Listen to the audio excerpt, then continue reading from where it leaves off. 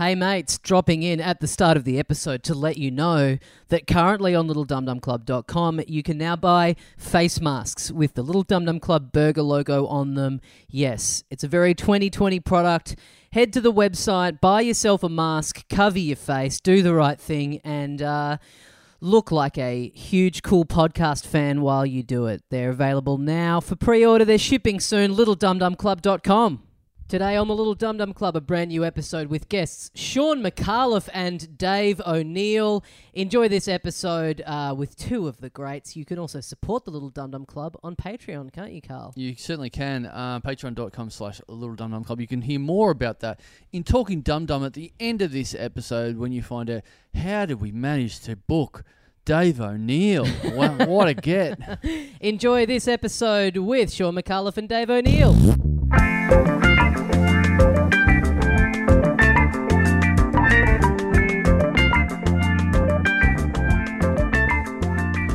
Hey mates, welcome once again into the Little Dum Dum Club for another week. Thank you very much for joining us. My name is Tommy Dasilo, and with me, as always, the other half of the program, Carl Chandler. G'day, dickhead. Kyle Chandler, actually. Kyle Chandler, as one sorry. of our guests knows us. Sorry, very inappropriate of me. Let's welcome our guests into the show today. Two very special guests, Dave O'Neill and Shaun Micallef. Hey, puffs. Hey. Ignore that, please, dear. Shaun. Sorry, Shaun. That's my Timmy. catchphrase. Ignore that. Shaun. Timmy, Kyle, lovely to see you again. Steve, always great. Yeah. Steve, you're not even giving him the same Steve. first letter of his name. Wow. I thought it was going to be Hughesy. Steve O'Neill. I don't mind that, actually. Steve O'Neill sounds like a skateboarder. Yeah. No, you're right. Steve O'Neill. I do remember many years ago when, sorry, Kyle, many years ago when I met Dave, and Dave was doing a show with Hughesy and Kate. This was way back in the Triple R days, Dave, you might remember. Yeah. And I was calling you Dave, and I was calling Hughesy Dave, and you took me aside. You said, "Look, call Hughesy Hughesy. Don't call him," because I never called him Hughesy, and I refused to call Hughesy Hughesy. But professionally, I have to do that. Like whenever we publicly appear, like wherever we're on air or something like that, I have to call him Hughesy, even though I feel it's undignified and I shouldn't be calling him that. You know, what we do is we give him a little bit of respect and a little bit of legitimacy. We just call him Hughes. Yeah. Hughes. That sounds like very businesslike, but you sort of get the Yes. gist of his nickname. Well, Yeah. when we moved to Nova, there was a big conversation about who was going to be Dave and who was going to be, if I was going to be O'Neill or he was going to be Hughesy, or I wanted a nickname like the big guy, you know, Hughesy, Kate and the big guy, you know. But You've already got it. You've already got a nickname because Dave, of course, is a diminutive of David. I mean, Yes. I'm sure did your parents call you David? Never. Oh, sorry. I thought you were going to say Dave. No, they still call me David, Mum and Dad, but they don't call me Dave ever. Well, you both worked on a show, Full Frontal. Full Frontal. You worked together on a show called Full Frontal. Now, That's where we met. Yes. Now, maybe a nickname comes out of this in that you both wrote on it. Now, what we found out relatively recently is that you were, of course, Shaun was a breakout star of Full Frontal, started as a writer, became on screen and took off from there, whereas you pretty much just wrote on it, except for a small little cameo character that we've recently found out about, where you played and I'm surprised more people don't remember this, Shaun, you especially. I don't know if you wrote this part for him, but he was called Fat Loser. The Fat Loser. Now, Shaun remembers the Fat Loser. As a nickname or just as a noun for you? I do remember that. I do remember that recurring. It was a recurring role too, and Dave, as the Fat Loser, would turn up basically as a punchline for sketches that didn't have one. But I didn't write it. I didn't write it. I assumed that Dave had written it, but I might be wrong there. No, I didn't write the initial one. I don't know. And then Doug McLeod wrote a song called the Fat Loser Song, which Kyle over here sent to me. He found it on the internet. Well, I was so hoping that Shaun had written it because, as a comedy connoisseur, just going through the sketch I watched, which was literally like it's in. It's all silent, like it's It's Benny Hill style. Well, I would have gone more Mr. Bean style, but I sit on a park bench. It's you with the you can't use any dialogue, so it's just a classic visual comedy. And the visual comedy is this: a bird poos on you. Yes. You have a coffee, and the cappuccino froth is still on your mouth afterwards. You open a beer, and it goes all over the place. Yeah. and you can't sort of ride a BMX very well. Yes. And that's it. No, I also sit Charlie Chaplin was killing himself in his grave. I sit on a park bench and get up and the stripe from my back. Oh, Remember? yeah. But not only is this a silent sketch, it's also happening while the credits are rolling. Yeah. So there's barely even that much respect given to the visual element. hang on a Half of minute. it is Hang on. obscured. No, It's silent. It's silent comedy, and I'm describing the audience. That's always a sign, isn't it, Shaun, that it's a bad sketch if you put under the credits, I reckon. Yeah, that wouldn't have been written to be used under the sketch. You knew that the sketch hadn't landed if it was used. But mind you, it was a musical number, so it might have been intended to be used as a credit roll. But I know that from my own experience, whenever one of my sketches turned out to be a credit roll, it was a failure. Absolutely a failure. It's Bond. Right. Is the thinking maybe that like, hey, maybe someone in the cast has a funny name, Yeah. and then if that's kind of going over the top of the sketch, that'll kind of boost up the laugh. That's a way of punching up the sketch as if you name the key grip. There's a moment in Thank God You're Here when if you ever did Thank God You're Here, you remember that show, don't you guys? It was on Channel 10. If you're in Thank God You're Here and you got to the stage where one of the characters got you to do a little dance, said, "Oh, you've got to do that little dance."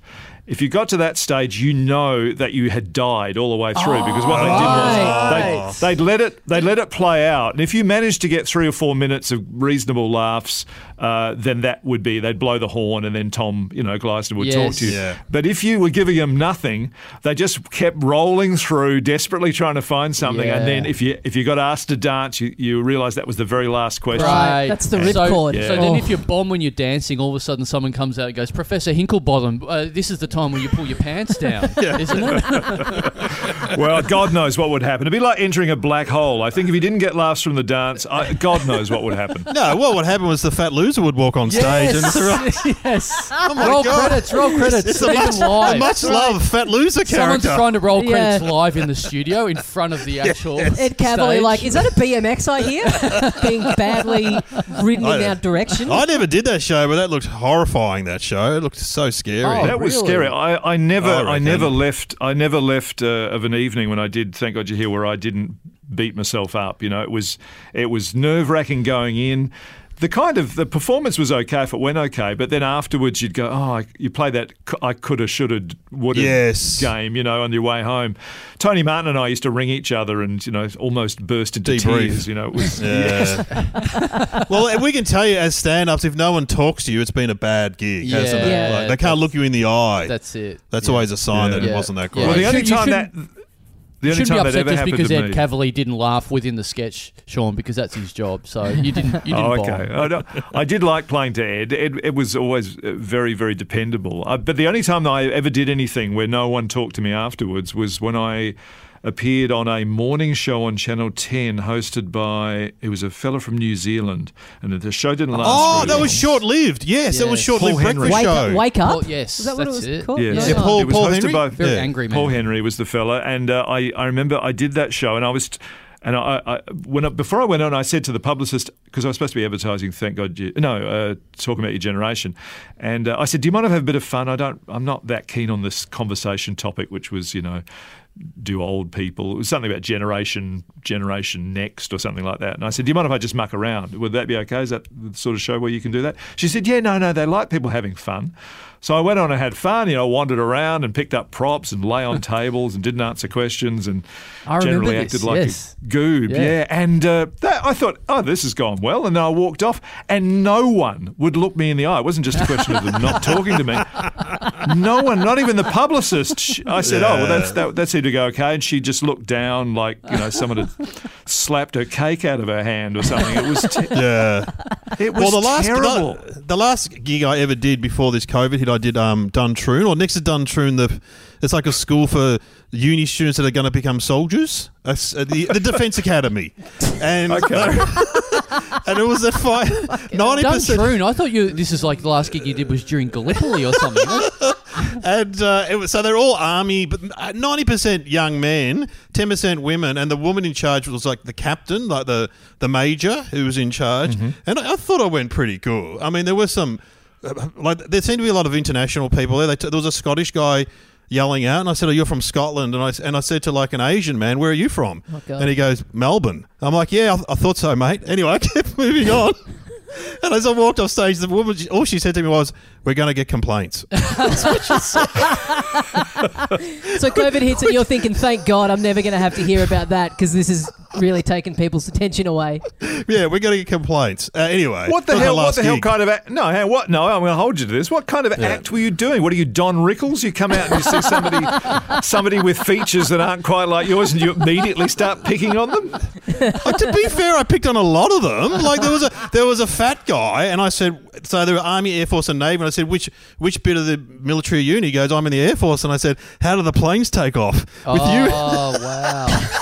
Wow. This That's poor good stuff. guy Good who's stuff. turned up to the gig cosplaying as his hero, The fat loser, yeah.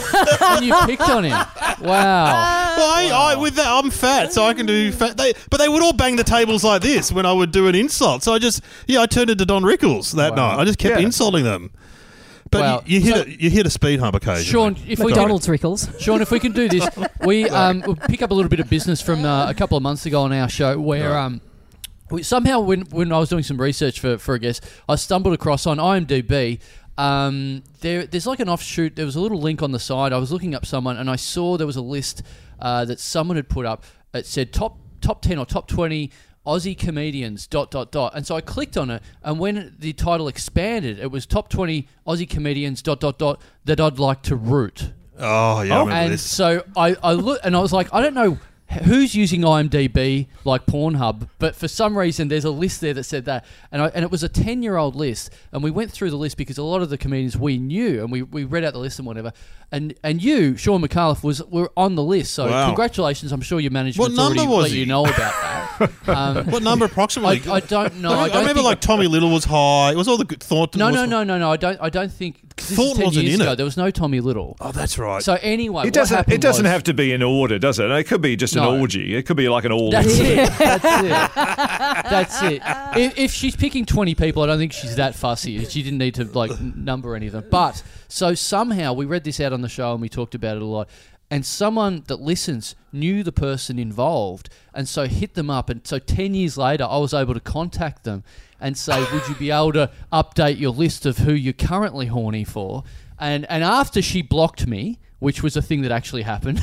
After she blocked me, her friends then told them to unblock me and say, this is all part of a podcast that they listen to. It's legitimate, it's fine, it's funny, it's whatever. And so I contacted her and I said, would you mind updating the list? And she said, and her name was Hayley, I won't give the full name, but her name's Hayley. And I asked her to update the list. She said, oh God, the thought of doing that is making my palms sweat. I'm no longer as thirsty as I was as a 20-year-old who was yet to learn how much most dudes actually suck. And I truly don't even have a fantasy bone list anymore, as I'm too scared anyone I put on it will turn out to actually be a monster who's immediately cancelled, ... But I guess Shaun Micallef can still absolutely get it. Woo!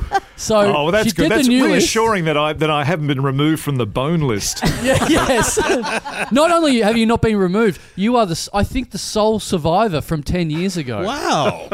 Is she? Well, I remember you got. that's frightening on a number of levels. I remember you guys speculating. How old is she now, though? I think she was 30? about 19 maybe at the time, so she'd be about 29 now. Oh, okay, all right. Yeah, all right, so still got it. Shaun Micallef, official.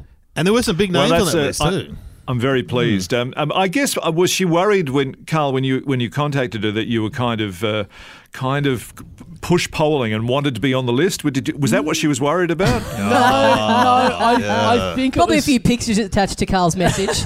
They're trying to get himself over the line. I think just generally it was a creepy request coming from someone she'd never heard of. But I also did like that she's very clearly a big comedy fan, and when I did approach her, she blocked me.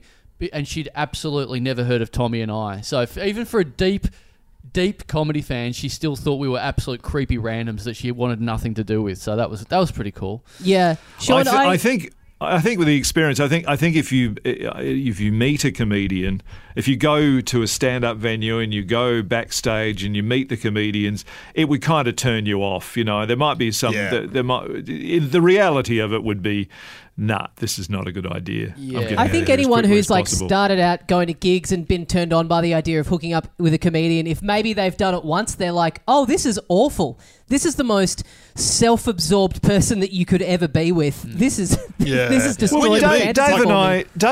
when Dave and I started, we were writing for the Jim Owen television comedy show on Channel 7. So this is back in 1994.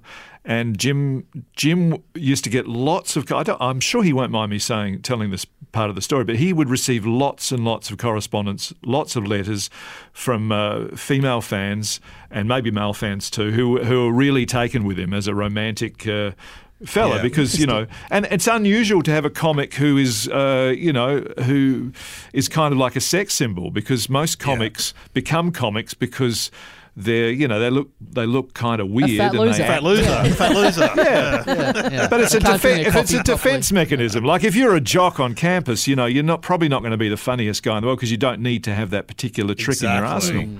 Exactly. But so Jim was unusual in that he was A, funny, very funny, and B, considered enormously good. I mean, I find him a very attractive man, but a lot of people really, really kind of loved him. He was a bit of a sex symbol, and he would receive Haley, letters. Apparently on IMDb, but yeah, he was on the list. Oh, okay, all right. Well, but they would send pictures of themselves in various states of disrobe, and so there were. He would go through the correspondence, and again, I'm sure he won't mind me saying this, but he'd throw a letter over in a picture and say, look at that. It was just a very interesting sociological experiment. Okay. Well, I'm glad he was the one throwing it over, because I was about to say, well, I've written in plenty of writers' rooms, and not part of my job has been to go through the stars' mail and go through their pictures and correspondence from fans. No, I didn't have to do it. No, I didn't have to do it. No, nor did I want to. It felt wrong to even look at such a thing. That's the bit of the story I really like. Like, what a bygone era. Now it's just like someone slides into the DM of a comedian they like and sends a nude. The idea of sending a nude photo to the Channel 7 publicity department in the post and just being like, can you just pass this on? It's just, that's a whole other step. Yeah. That's real commitment. Just getting the photos. Have you guys ever, not in a romantic sense, but have you guys ever written to, when you were kids, did you ever write to somebody who you really admired? I remember writing to, like as a 12-year-old, writing to Jerry Lewis, thinking that he would read a letter and send a letter back, because that never happened. But did you ever try and reach out and connect with the... I did with sports people. I did with soccer players when I was a kid, and I got the I've still got them. I've still got like personally signed photographs and stuff. Tommy used to come That's to... nice. Yeah. Tommy used to come to Live OBs for Nova. When I was in high school. When I was in year 12, I did media studies, and I made this documentary that was very John Safran inspired, and I wrote to him on, I guess his email address was online somewhere, and said, I've done this film for my year 12 project that I'd love you to see and like get your feedback on it. And he just gave me his home address. He was like, pop it in the mail and post it to me. And so like it was like not too far from where I lived. I walked past his house and put it in the mailbox. And I remember just thinking like, this is so strange that this guy just gave out his home address to someone on the internet. Well, That's a nice thing though. It's very nice, yeah. I've never heard anything back, so he probably hated it. I've said this before on the show a long time ago, I think, but Rolf Harris once came to my hometown of Maryborough, and I loved his TV show. And as a child, I got my parents to bring me up to meet him, and I brought a picture that I'd drawn, and I wanted him to sign it, and he looked at me and went, "No thanks, mate." So I was the one child that Rolf Harris rejected. Oh dear! Yeah. Oh, that's sad. That's very sad. Very sad. I mean, why good. Would he do that? In hindsight, good that I was rejected by Rolf Harris, but still a bit of fronting at the time. Well, I got that 12-year-old. No, he's about 10 from doing warm up on your show, Shaun, on the Micallef program on the ABC, and so I would do warm up, and it was a big day when Shaun got me in the office because I was writing on the show. And he said, I want to expand... And going through the fan mail and the pictures, obviously. I had to do that.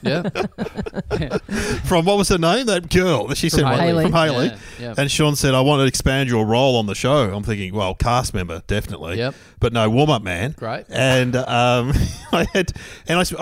used to talk to the audience a lot. Then the next day I got a phone call.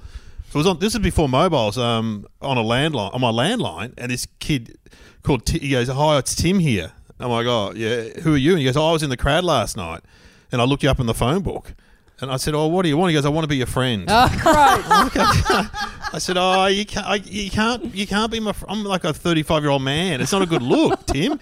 And anyway, then he would ring up, reverse charges from a public phone box. And so you'd be at home. And that man ended up being Mark Zuckerberg. That's how he invented Facebook. Well, Dave and I have talked about this before, and my theory was that he was looking for a mentor or a father figure, and indeed, I think he wasn't he? Is that right? He looked up to you. Well, when he rang up reverse charges, the operator would say, "We have a Tim from Geelong." Once I go, no, and you could hear in the background going, "Come on, I don't have a dad." Oh, and stuff like this. But I don't know. way. I don't know whether he was making it up or what. And then he only stopped ringing when my girlfriend picked up the phone and abused him and said, "Don't ring again. You're really annoying us." Blah blah. But then about 2 years later, I talked about it on the Mark Malloy show, and I got home and there was a message on my answering machine. It was just Tim. He went, "It's Tim. I'm back." It's just like the cable guy. It was unbelievable. It's Tim, I'm back. Tim. I don't mind it. I wouldn't mind being hit up. You know, as you get older, it gets harder to just like organically make new friends. Well, I wouldn't mind true. someone just reaching out and going, primary school style, just someone hitting you up and going, "Hey, want to be friends?" Honestly, all right, I'll try it on. you don't want Honestly, that. has there ever been a good relationship where it started with someone going, "Can we please be friends?" I want to try it. I'm going to try and get the one. God. What a great story! Just introducing people like, "Yeah, how'd you guys become friends?" "Oh, he just DM'd me on Facebook and I took a punt." Some guy started talking to me, a gig, John, and he rings me up a fair bit. He's like a shoe salesman, so he just drives around Victoria. And he often rings me up. I have a chat to him. So, I made friends with him. There's nothing wrong with that. You're not fussy enough, Dave. In fact, I'll find out that John's have you ever actually had Tim. anyone?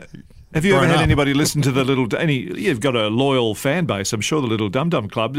Are there people who correspond with you regularly? And Oh, yeah. Absolutely. Yeah. So don't worry about that. That's why I was bewildered by Tommy saying he was welcoming this sort of behaviour, because we get nothing but sort of unrequited love / abuse from the people that listen to this show. So we've just officially got our own post box. And I've opened it up this morning to find various forms of abuse in there already today. Great. So, It's been active for a week. yes. Yeah. And Carl's number's out there too. Yeah, so my people phone ring number's your out there, number. so not a day goes by without some form of veiled abuse or outright abuse. But that's coming why I'm through. I'm saying sure it's someone just ironic, messaging- though. I'm sure it's ironic because, Carl, you opened the show by saying to Tommy, you're one of your best friends. Hello, dickhead. Yes. So I think probably people are entering into the spirit of it, and they Exactly. feel I that think the so. abuse is good-natured, and you shouldn't take it seriously. I think if they start cutting off portions of their body and posting them to you, then you probably should. Well, that's coming. Contact Yeah, the yeah. police. Now It's that we early have a days post- for the PO box. Yeah, I think now that's we have coming. that. And it's quite a big post box as well, so there is the actual volume available. What about prison? Have you had any correspondence from prison, you guys? Any jailbirds? Yeah, a little bit. We had someone Yeah. a couple of years ago hit us up, like on the day he walked out of prison or something, and was like just telling us how we got him through it or something. Well, like it's that. true. They got. I mean, I did one gig in prison, and they were big fans of yours, Shaun, because they got nothing to do. The guy said to me, And they would get the ABC. "Yeah, pretty they love." easily, And he didn't goes, they? he said to me, "When's Randling coming back?" Which, That was Andrew Denton. That wasn't. and I said, "So that was He a had 5 short-lived years taken off show. his sentence for watching that. That was a short-lived But at show." what price? And I said, "Mate, you're the only person who's ever mentioned Randling to me ever." And he goes, "Well, we've got nothing to do in here, and it's repeated at night." He goes, "I either lift weights or watch the ABC. That's it." Great. So they would be huge Micallef, and they would listen to podcasts. That's too. it's so backhanded, Dave. Like, yeah, they'd be fans of you, Shaun, because they've got nothing else to do. God. Like, people with plenty to do are fans of Shaun. That sounds like the sort of text I get from these idiots, Dave. You don't say it face to face. or Wednesday something. nights mad as hell night, guys gather around the TV. Well, that's a good I like that. When I was at university, we had of course I joined the debating club. Of course I did, and so we would go around, and there'd be you debate at other universities, and you can imagine there'd be a nothing and cheese afternoon, and you'd debate each other. And one of the debates took place at Yatala Labor Prison. So I and two of my friends. We agreed that we would debate the Yatala prisoner team. And that was the first time. Wow. Fantastic. It was great. It was really, really interesting. I'd never been inside a prison before, and these were people who were, they'd done the wrong reasonably thing. serious crimes, I guess, Yeah. in order to be incarcerated in the serious bit of the jail. And we went into the kind of common room area. There was a table tennis table and an area, a very small area of books, and we had the debate. And I must say that Shaun, most did they of the think that people- you were the parole board, by the way? Was this... Oh, the solicitors turned up. Thank God. I was 18 years old, 18 and a half years old, no experience of life at all, not much, apart from the age, not much different to how I am now. But the conversations I had with the prisoners that I did meet, it surprised me. These are people who I'm sure would love watching Mad as Hell. There's no reason to think that at all. And I'll tell you another thing that I've spoken to a few people who. Not a lot of people, but a number of people who have been in prison, and they love Hard Quiz. They have a really good relationship with Hard Quiz. Yeah, Right. Which I find. How'd the debate go? How'd the debate go? Oh no, we threw it. We threw it. There's no way that I would have. You let them win. We let them win. I wanted to get out of there alive. I had to walk out with a shiv in the back. Okay, today's topic, what the fuck are you looking at? Wow. Well, when I did a prison, they were all just there was one guard with a walkie-talkie. There's no guns. They didn't have a gun, and she was just sitting on the front looking really bored while I did stand up. And then afterwards, they all just come up and hug you. These guys, medium security, they're all hugging you and stuff. So Doesn't show a lot of confidence in your own abilities, Dave, when you're turning up and you're like, can these guards be armed? Because I'm thinking I'm going to really bomb here, so I need help. I'm going to pull out some of my racial gear that I put out of my gigs from at Duntroon, from Duntroon. Yeah, Dave, did you do your Don Rickles act, or were you too scared? No, I did a bit of it. There was a guy with red hair and glasses, and I said, do you work in the library? And he goes, yeah, how'd you know that? And I said, I've seen Shawshank Redemption. That's what I said. Oh, you do topical stuff. Bit of local gear. Right. Hey, they'd all seen Shawshank Redemption. Bit of Rita Hayworth gear in there as I don't well. understand why people love Shawshank Redemption. It always seems to be on everybody's top, list It's of on things. football. Footballers love it. Football Why is is only, that? Yeah, it's only just why? because it's a dumb person's smart movie, I think. Yeah. It has all the I think you're right. appearance of an epic and a smart, intelligent movie. Well, Carl, answer me this: How did Tim Robbins manage carved to up. stick back the poster after he'd gone through the hole in the wall? How did he manage to fix it Very back good on? Because question. once he's through, your hand wouldn't be able to go out and put the blue tack back on. Blue tack's Carl, probably answer good. this question about the film you wrote. Go on. It's a good Under question, my Shaun. pen name Stephen King, this is the solution. I mean, the I other have. thing was, of course, he's wearing a suit. He steals the warden's suit, and the warden. Okay, Tim Robbins is about 6'8", and the warden is probably about 6 foot, maybe 5'11" or something like that. There's no way he could fit into that suit. These are the problems I had with it. I didn't like it. You know, Shaun, Nathan Buckley told me once he gets every new Collingwood player to watch Gattaca because he said, you know Gattaca? You ever seen Gattaca? I had to study it in year 12. Oh, it's a fantastic It's been movie. ages. Do you know that movie, Shaun? I Ethan do. I Hawke? know it well. It's kind of based on Brave New World, isn't it? It's kind of of Yes. adapted from the Aldous Huxley book. Yeah. Because football players like it because it shows you need, strength, determination, and a little bit of luck to win. Right. Yeah. You could say the same about Ratatouille. Just show them that. Chuck on a bit of Pixar at the start of the Ratatouille. season. Well, Shawshank Redemption has been usurped by Anchorman, I think, in terms of the Yes. number one footballer movie. So it's yeah. funny how it goes from, it's like, no, this is our smart movie. It's like, no, all bets are off. We're absolute dumb fucks. We're into Anchorman now. Yeah. Anchorman. That would be a good... If you're an Australian filmmaker, trying to make the film that's going to be the new go-to AFL footballer favourite when they get asked in interviews. Yeah. Because that's just years of free publicity for you. Oh, yeah. Just getting mentioned in interviews. Well, that might football happen. I mean, I've started watching Relic on Stan. Oh, with, yeah. Oh, yeah. With Robin Nevin. Maybe that'll be taken up. Yeah. It's The the new- tale of the a new senile, Anchorman. a I don't think senile so. woman. Yeah. I don't think so. How to Make an American Quilt might come in.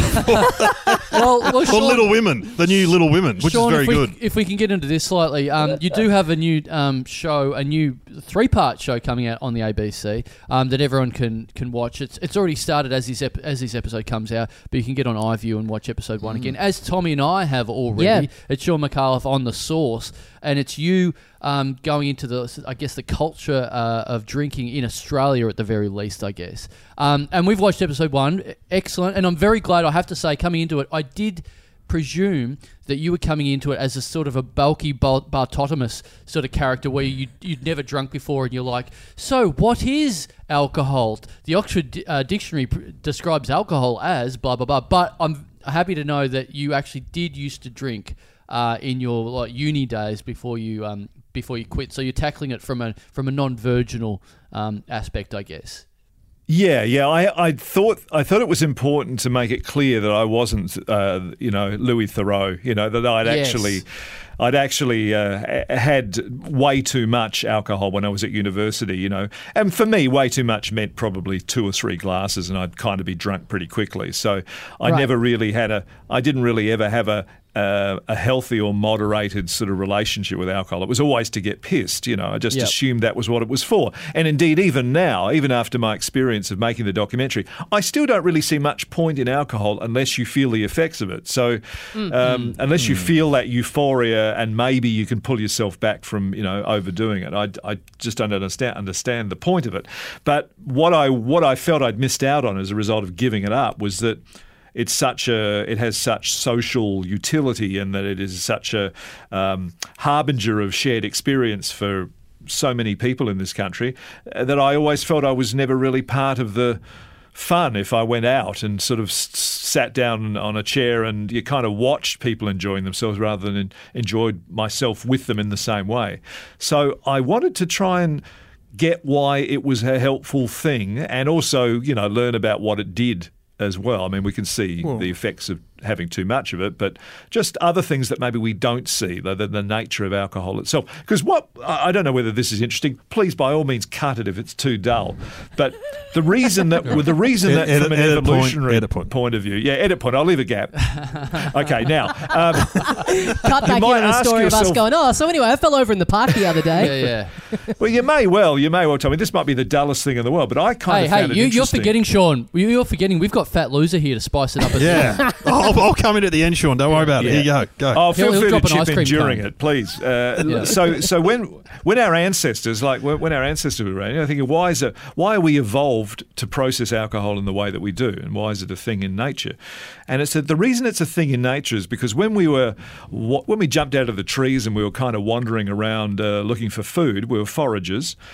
We might not eat every day. We might eat every couple of days. So that when we did come across food, like, for example, some overripe fruit that had fallen from a tree, we would smell that sweetness of the over-ripening fruit, and we actually had receptors that picked up alcohol. And the reason that we sat down and ate so much of it is because alcohol has an aperitif effect. It actually makes us hungry.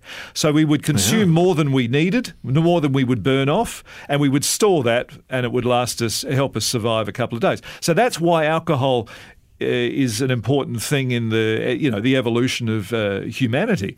Of course, what we did was, once we quite enjoyed that effect, we then started monkeying around with it and distilling it and making it more concentrated. And maybe you could argue that probably didn't work out so well. Anytime we fuck around with the natural order of things, Frankenstein style, it doesn't turn out well. You were a very good teacher until you said fucking then. It was, you'd be a very good teacher, Shaun. And you came and filmed at the Grandview Hotel where I run comedy. I used to run comedy because Hughesy was on, and Hughesy's the famous teetotaler. We didn't want to talk to you. We wanted to talk to the other Dave, David. Although I understand you don't drink, do you? Dave, you don't drink? No, I have a beer occasionally, but I'm not a big drinker. Yeah. I haven't had drinks. It is a thing at gigs where if we see Dave at gigs, and I'll generally be like, I won't even offer him a drink. But if you do take a drink, it's a bit of a moment of, hey, everyone, come over and have a look at Dave drink. Yeah, that's how rare it is.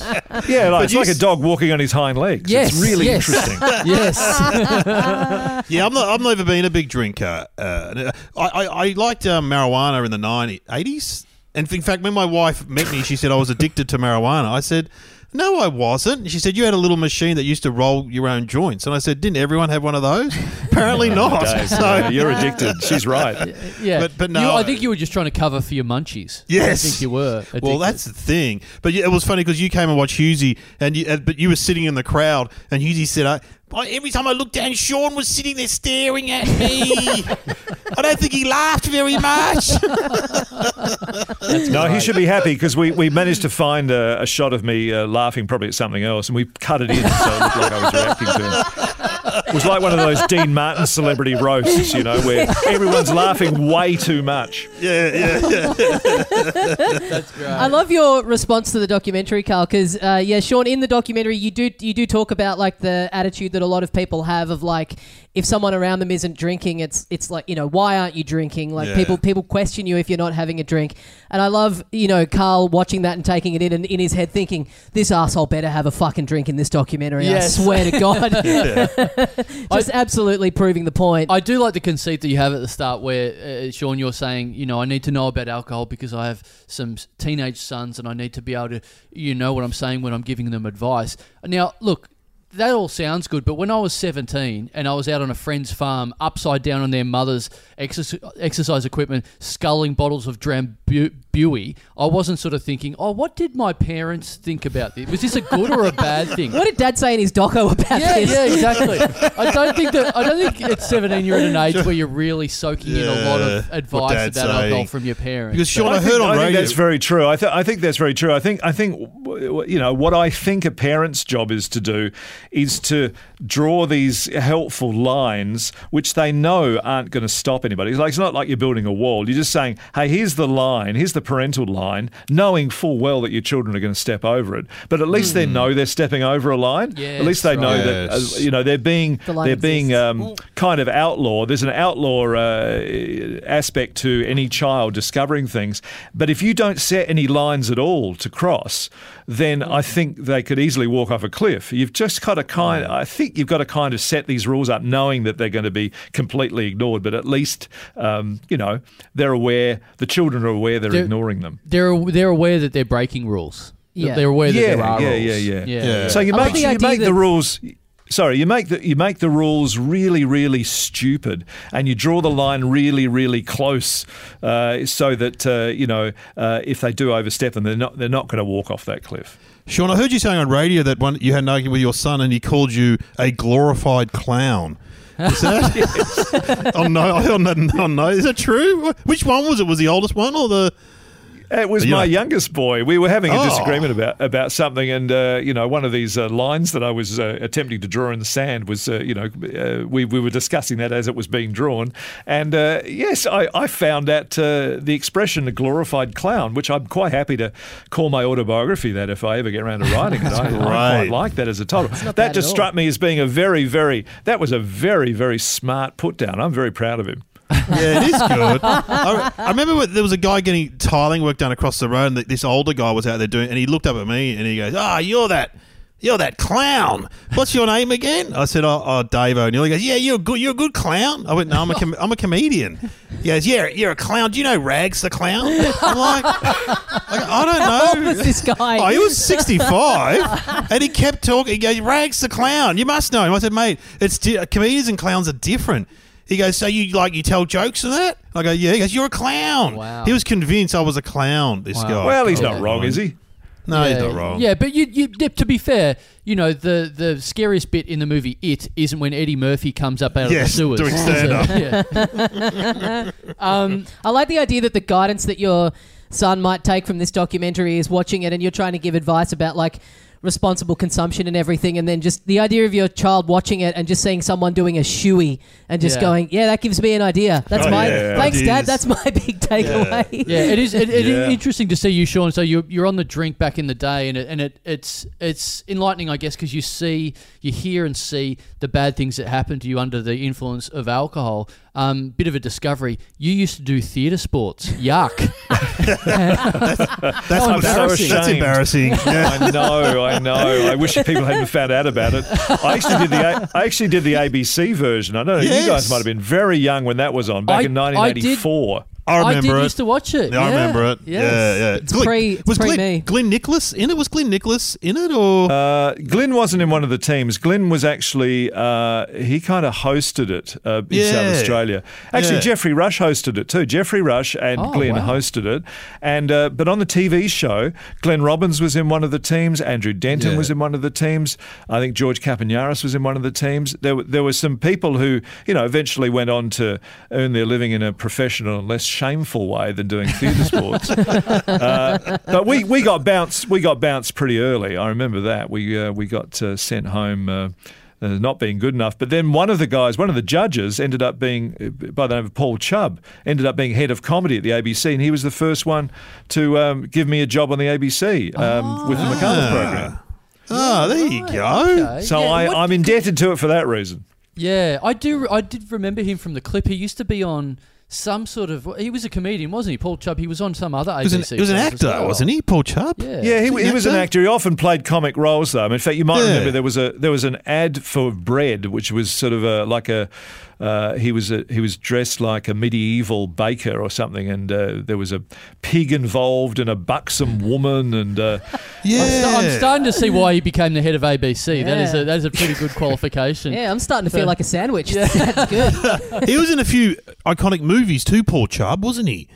He played like a redneck in something. Yeah, whoa. Actually, I've completely got it wrong. No, it was Dennis Watkins who was the head of the ABC. Paul Chubb was the host. These are two different guys. I just fucking mixed them up. I was going to say, Paul Chubb sounds like the Clark Kent alias of the Fat Loser. Before he gets the ice cream cone. Yes. He's mild-mannered Paul Chubb. Yeah. Before he slips on the radioactive banana peel and becomes Fat Loser. Yeah. Well, I'm just glad Shane Jacobson turned up later in my career, because he would have got all the roles that I had in the 2000s, like the Nugget. He would have definitely been the fat guy in the Nugget. Yeah. For sure. Now, part of the show was as right. well, Shaun, is what I did take my fancy in the first episode was that you discover the world of BNS balls, Bachelor and Spinster balls, which, because I am, like I said, I'm from Maryborough. It's a town of like 8,000 people.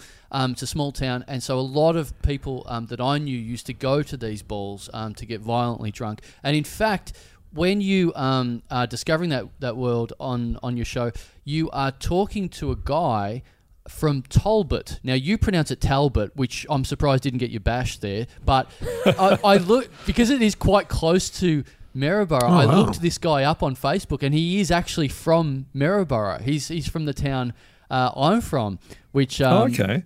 Yeah, so not only did I discover that from looking up his Facebook page, I also discovered some very interesting views he has on the coronavirus at the moment and where it comes from. Conspiracy? And what we should be doing about it. So, yeah, that's very classic Maryborough mentality. What an That's for another podcast. I'd be very interested to hear all that.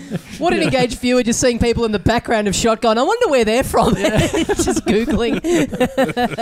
But very interesting world, the BNS balls. I mean, you cover this on the show, but they're ostensibly for people, for city kids like you, Tommy, and even you, Dave. They're for people that are from remote communities and just for people way out in the farm. It was their only way of meeting anyone, once a year or whenever it was. But now it's sort of just obviously you've got better ways of meeting each other now, but it's still a very hugely populated of get together. And what I was wondering, Shaun, when you were shooting it was, you're popping up and going in the gate at the start and coming out at the end or whatever. Did you actually camp there? Did you actually were you in this sort of, a very rural beer fest there for the whole time? God, I wouldn't think so. Well, the original plan was for me to, I spent a bit of time I kind of went with a couple of guys who were very much looking forward to it. And the idea was that I would sleep in their ute. Yes, great. And be there for the whole day, all of the night, and then get up in the morning and have whatever passed for breakfast, that was going on there, just to see what the after effects were. It got to about 10 o'clock. Like, I was there all day, and there was a whole lot of stuff going on in the car park. There was circle work. They were doing circle work. I think that had been outlawed, but they were certainly lighting some fluid in their exhaust pipes, and you could see, huge projections of fire coming out, and And Classic a lot Micallef. of drinking going on. And then, of course, about 8 o'clock, you go into the portaloos and change, or rather I did, but I think most people just took their gear off and put their dinner suits on and then their finery. And then you would go to this, into this shed and drink some more and throw food dye on each other, which is something that I didn't particularly want to happen, because I don't know if you've noticed, but I've got sort of grey hair, and I knew what would happen would be that I'd have green and red hair, and that would ruin the continuity for the rest of the show. I mean, I couldn't possibly. So I opted out of sleeping in the ute. I just went back to the hotel, and then we turned up again in the morning. So I didn't see people, I mean, certainly people were ticking over as a result of what they were drinking. And there were a lot of people there with V's written on their hand in texter, which was to suggest that this was their first drink. So their first exposure to alcohol was ostensibly to consume too much of it. And wow. Whereas in other cultures, like in ancient Greece, for example, it was considered a terrible embarrassment for you to actually get drunk. Socrates prided himself on the fact that he could drink as much and never show any effects of it. But in Australia, at the B&S ball, the idea is to get as complete and show yourself to be as completely drunk as you can. But what was really good and what was a really interesting lesson was that everybody had your back. No one was going to let you hurt yourself. They were certainly going to let you drive home.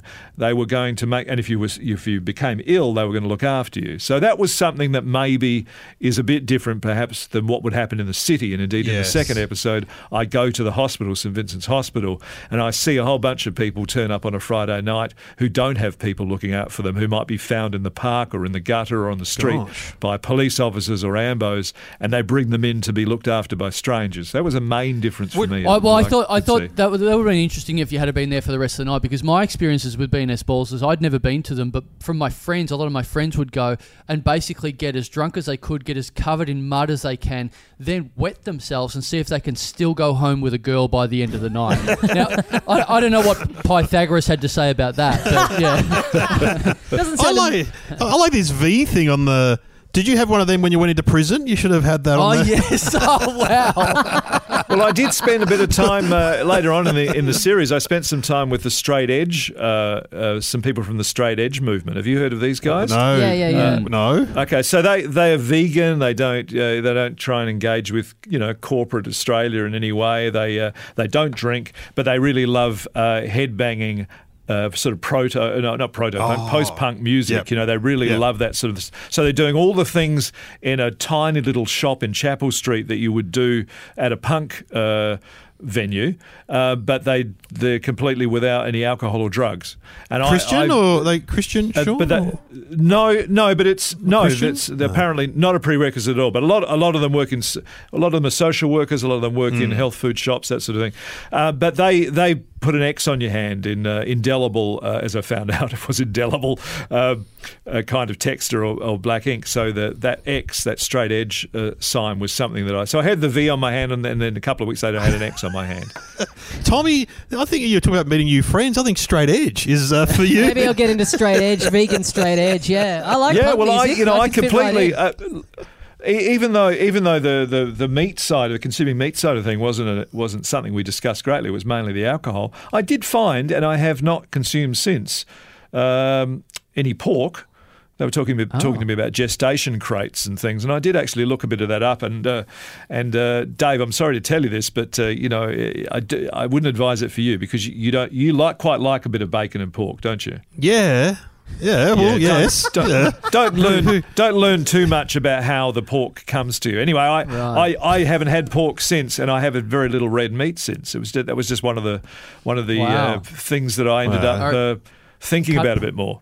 Cut pork out and get back on the grog, I reckon. So you are very interesting in that, Dave, that you do not drink. Now, I've always thought of you as maybe someone with a bit of a limited palate, like a childlike palate, because you love your lollies and your chips and all of that sort of. You're the sort of person, I think, that your wife probably doesn't allow you to do the family shopping, because you're going to come back with a shopping basket full of burger rings. Yes, and absolutely. Gobble bliss bombs. Absolutely true. Right. Absolutely true. The kids have got this book called with Huckle the cat. You know Huckle the cat from Richard Scarry? Do you know, I know Richard Scarry, what people do all day? And Huckle the cat is the main character.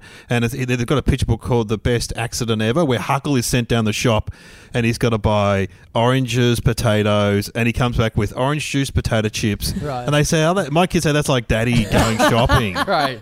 Because I do. Yeah. My wife is very...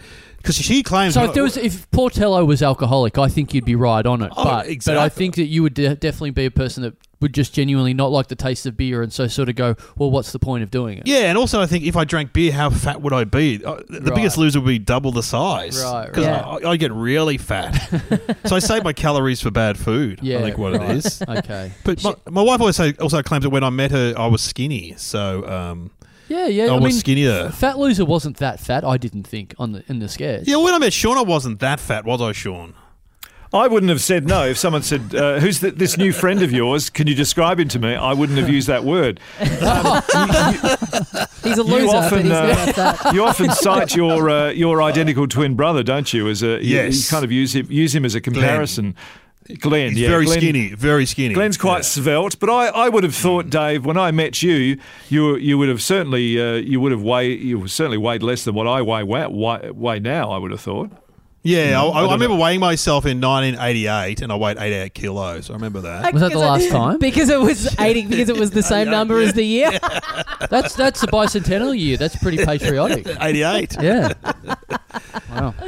Shaun, I love the idea of these vegan straight edge guys hearing you talk about how you've gone off the pork and getting off the red meat since you hung out with them, and them just thinking, fuck, we've landed a big one here, fellas. Yeah. Like, what a trophy for them to have, like potentially converting Shaun Micallef to veganism would be a hell of a First Husey, now you. Yeah. It was pretty interesting because they didn't really talk about it at all. It was just something that I just didn't have an appetite for afterwards. It was just like being around people. Kind of, there was this weird energy that came off, and I just haven't really had an appetite for it since. That is very funny that for people to say to you, oh, so you did your 3-part show on alcohol and how bad it is. What did you learn out of it? Oh, yeah, I gave up pork. I'm not sure you watched your own show properly there, Shaun. Well, I'd already given up alcohol anyway, so I figured maybe it was that. Maybe I did feel like I have to give up something. I have to have learned a lesson and then deny myself something. So what's the next thing on the list? Oh, here we go. Here's some pork. All right, that's off. Yeah. Well, after putting all those hours into making the documentary and thinking about alcohol and talking about alcohol, I'd be interested in your assessment of me, because I watched the documentary, the first episode that we got sent. Really, really enjoyed it. A lot of, lots to think about on both a personal level and a broader societal level.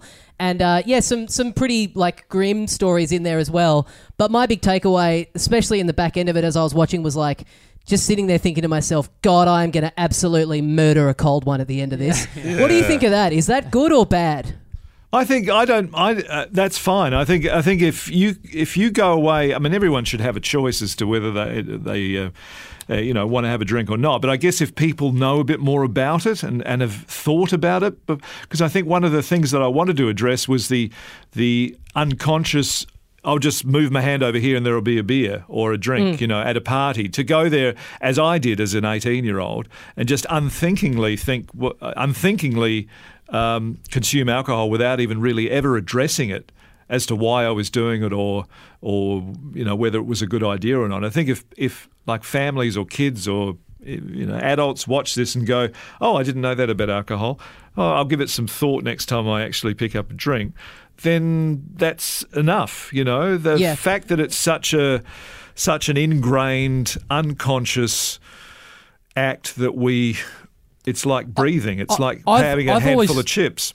I've always thought this, Shaun. I've always thought it's such a bizarre idea that, for me to say last night I had 12 beers, and I would say in my group of friends, people would go, okay. But if I said last night I had 12 creaming sodas, you go, wow, what the fuck happened? Yeah, there's no sort of questioning. Beer seems to be the only liquid you can drink that much of. And people go, that's fine. But if you drink anything approaching that volume of any other drink, that is absolutely bizarre. Shaun, what are you going to give up next? So you're giving up alcohol, pork. I reckon in comedy, All right. What? No. You know, occasionally. Someone wants a big white man hole in the ABC lineup. Someone's got a new show to pitch. But you know when comedians occasionally don't say they're not a comedian anymore, like when the Doug Anthony All Stars will do a serious song, on the big gig, and you're like, what the fuck is this? Yes. I think, Shaun, you should just come out in the Herald Sun, no longer just serious roles from now on. You know those guys that do that? Well, Angus Sampson did. Angus Sampson did. I'll do it. I'll do it Hannah Gadsby style and become even more famous. Apparently, yes. I'll do that. No, I've no desire to play Hamlet. I don't think that's going to be a sensible thing. I think there are plenty of better actors out there, than me. So to be honest with you, I've always regarded myself as a technician of comedy.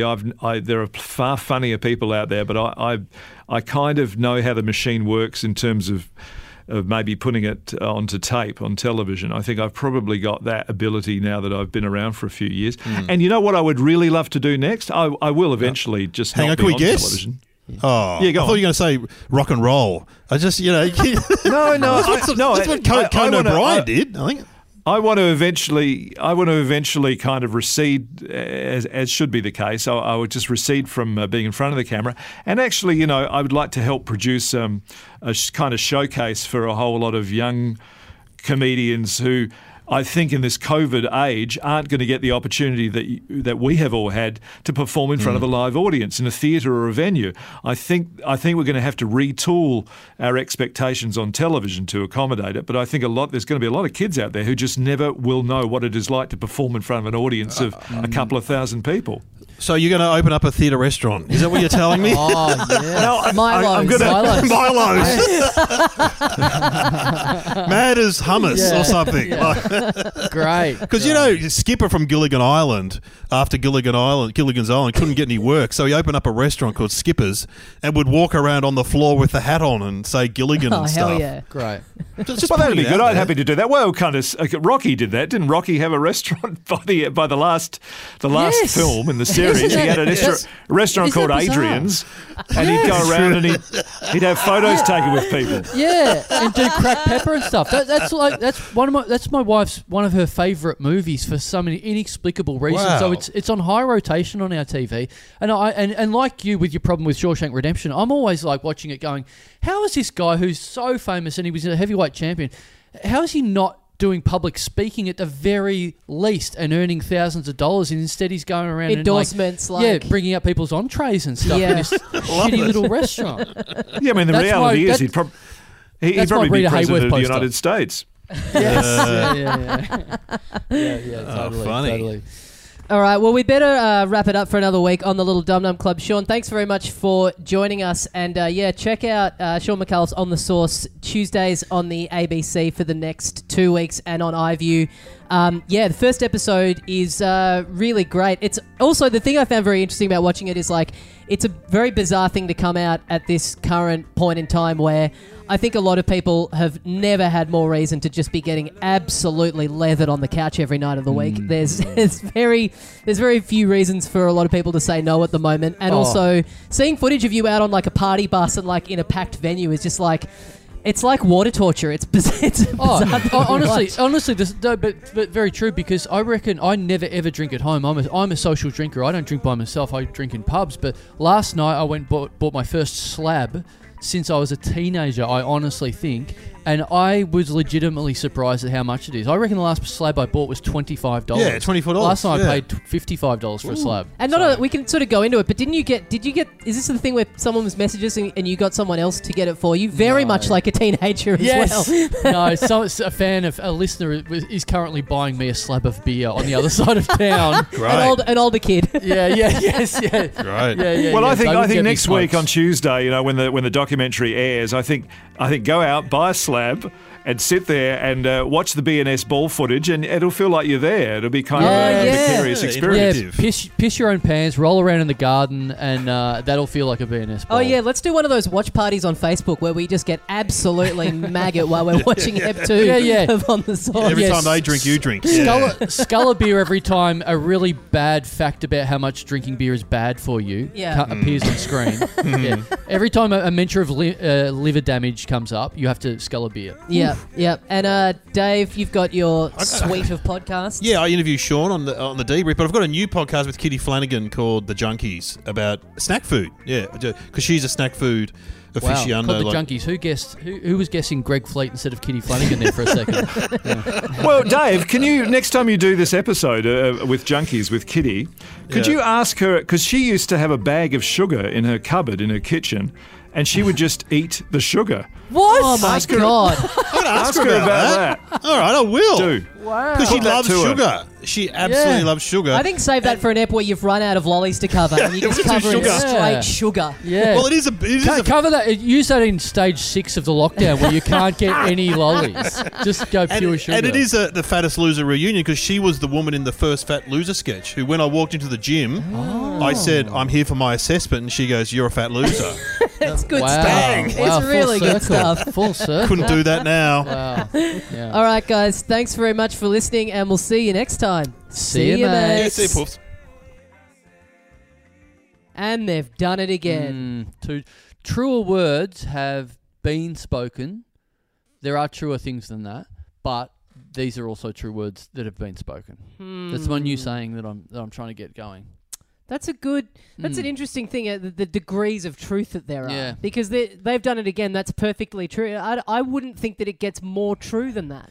You can't have something true. You say, you know what you said, that's just true, but here's something that's truer. Yeah. So it's either true or not. Yeah, exactly. Yeah. That's saying I'm cancelling that phrase. Yeah, I'm me too. It's it. out. Yep. It's out. Boy, that phrase touched me on the bottom, and I'm cancelling it. That's pretty crystal clear Zoom connection we've got on Talking Dum Dum this week, don't you think? No lag whatsoever. I know. It's because I've got 17G. Oh, right. Yeah. It's the nice. new emergency podcast frequency. Yeah. So you've got Ultra Corona as a result of that. Yeah. A new strain. Yeah. Bill Gates has moved in. COVID 57. Yeah. I'm way ahead of everyone else. Woo! I got the patch. I updated the COVID. But great to have Micallef back, especially since the time I had asked him about doing the podcast previous to this, he'd said that he'd sworn off doing podcasts forever. and then we'd noted how many other podcasts he'd then done after that. Yep. Going, he's one of these guys. He's on our mini sort of list of people that have been hard to get on again, and we've sort of thought, I don't think they enjoyed the last time they were on or something like that, and just sort of wondered what we could do to fix it. Or in his email to me, which I think was like 2 years ago or something, he said basically he's like, I just don't feel like I ever do very good on them. I can't really work out how to do them, so I don't really want to do them anymore. Which is that's a fair enough like reason, even though I read it and I was like, what are you talking about? You've always been great at, you know what I mean? And I'm sure people listening would agree. Like, people love hearing from him. Yep. I think he just felt like he didn't, it's outside of the realm of what because he's such a writer, you know what I mean? He's not but also you're used to getting in and riffing. You're also allowed to not want to do podcasts and waste your life like that. Absolutely, yeah. Which we sometimes have to remind ourselves that it's not an emergency service. It's not, people aren't owed their time to us. But people like that we'd love to have on. Yeah. If he truly doesn't believe that he's very good at it, that's a shame because everyone wants to hear from him and we have fun talking to him. But it's also a nice thing to say if you just can't be dealing with two fucking idiots that are a fair bit beneath you. So yeah, that's pretty fair. That's allowed as well. Yeah. There conceivably, believe it or not, people at home, there are people beneath us that we don't particularly want to deal with either. So it's sort of it goes around. Yeah. But very thankful that he wanted to hop on. And like we said, we've watched the part 1 of the documentary as well, Shaun Micallef on the Source, and we enjoyed it much so. So get onto that. Have a bit of a watch of that on iView if you haven't already started watching it on the ABC. Thank you to the ABC publicity department for sending us special links that had to be accessed through our own. Couldn't just be sent to me and then forwarded it to you. They needed your direct. Oh, I noticed that. Yeah. Made me feel like a fucking code breaker. Plugged into the mainframe there. And look, that just proved to me that a lot of people that say very bad things about ABC publicity, it's not always true. I've heard a lot of very, very bad things about that department. But a lot of. I don't think I've. You know what? Now that you mention it, I don't think I've ever heard anything good about the ABC from anyone that we know who's been gainfully employed by them over the years. Yeah, they're certainly not from a Ronald Chang friend of ours, who seems to be very upset at the fact they commissioned his own TV show. They certainly missed a trick there and did the wrong thing. Yeah. So they're bad people. Yeah. Bad orange TV company. And happy to keep taking money from them to appear on their programs, in spite of the fact that they're good enough to bury the hatchet after him just sledging them online repeatedly. He's currently on one of their shows right now after fucking absolutely bagging taking a bit of money. Yeah. Is he doing any publicity for them? Is he promoting it in any way? Not what you think you're getting when you sign some talent. You probably think, chuck a few tweets up. This will be good. You get a marquee name. Yep. You'd hope that marquee name is going to lead people towards this show. Yep. No such luck. No, poor old Ronnie. They forced him into making a TV show and forced him into not making it that great. And I guess the point that we're trying to make is great to chat to Micallef again.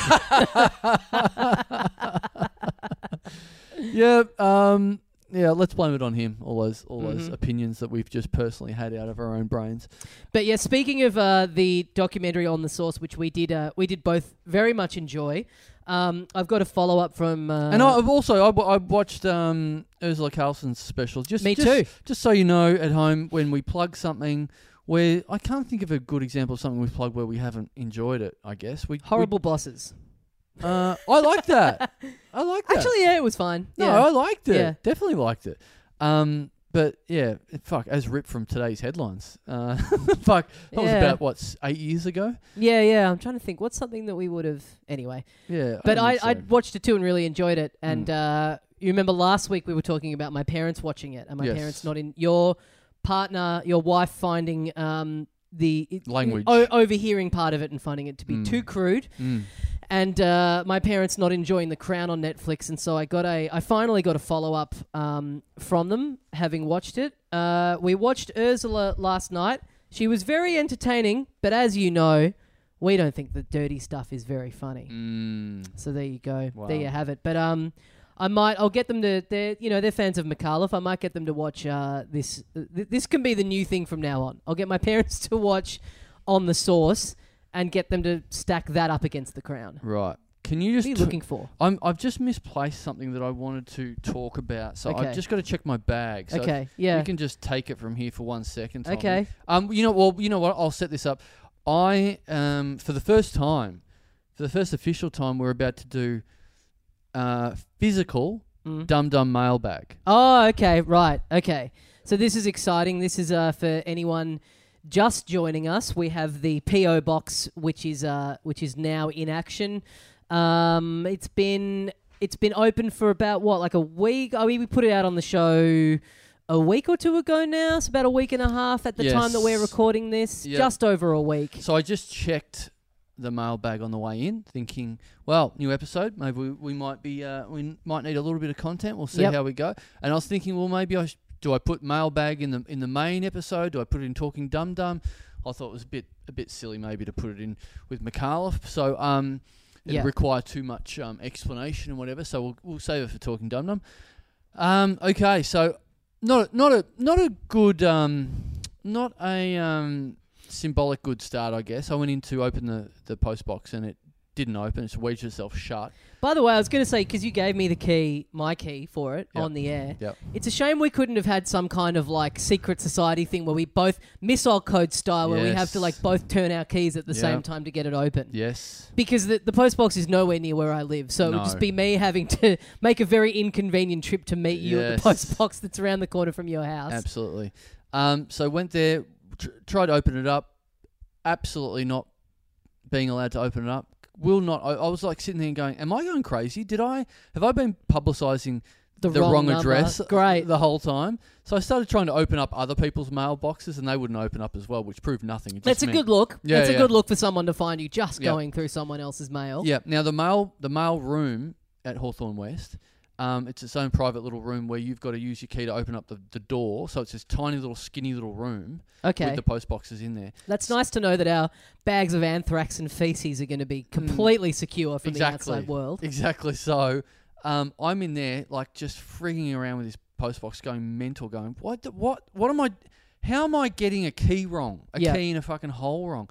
Meanwhile, the line's building up outside the room because they don't want to get in close proximity. It's one in, one out. Yeah, okay, yeah. Right. So it's building up and I'm going, fucking, and like there's people sticking their heads in going, I'll go for a walk. I'll come back later. I saw you put an Instagram video of it up on the socials, which I'm sure was very much appreciated by the next person in the line, just watching you go live in there. Absolutely. And I wanted to put a video of like me opening it and seeing what was in there. And then I'm like, I've opened it up and then gone, taken a while to get in there and then gone, and then opened it up and gone, there's stuff in there. Oh, I should have had that as a cool video reveal. All right, I'll close it. I'll open it up again now. Cue 10 minutes of me trying to reopen it and not being able to. Oh, my God. So then me having to go into the post office and go, the key, it doesn't work. He's like, it doesn't work at all. Like, it did work once. Well, what do you mean? Well, I opened it up and I saw the stuff in. But then I closed it. He's like, why did you close it? Yeah, and then I wanted to go back in. Yeah, I thought there might have been some new mail in the 3 seconds since I'd closed it. Yeah, so then I'm like, but now it doesn't work. What? So do you want me to open it? Do you just want are you leaving the mail in there? What are you doing? Yeah, no, get me the mail. I want to get in there. So then they're having to replace everything now, apparently. Once they checked it and went, this is all fucked. We have to replace all of it. Oh, really? Yeah. Oh, so wow. Not a good start. Not an ideal start at all. But look, there's more bad stuff to come. Don't worry.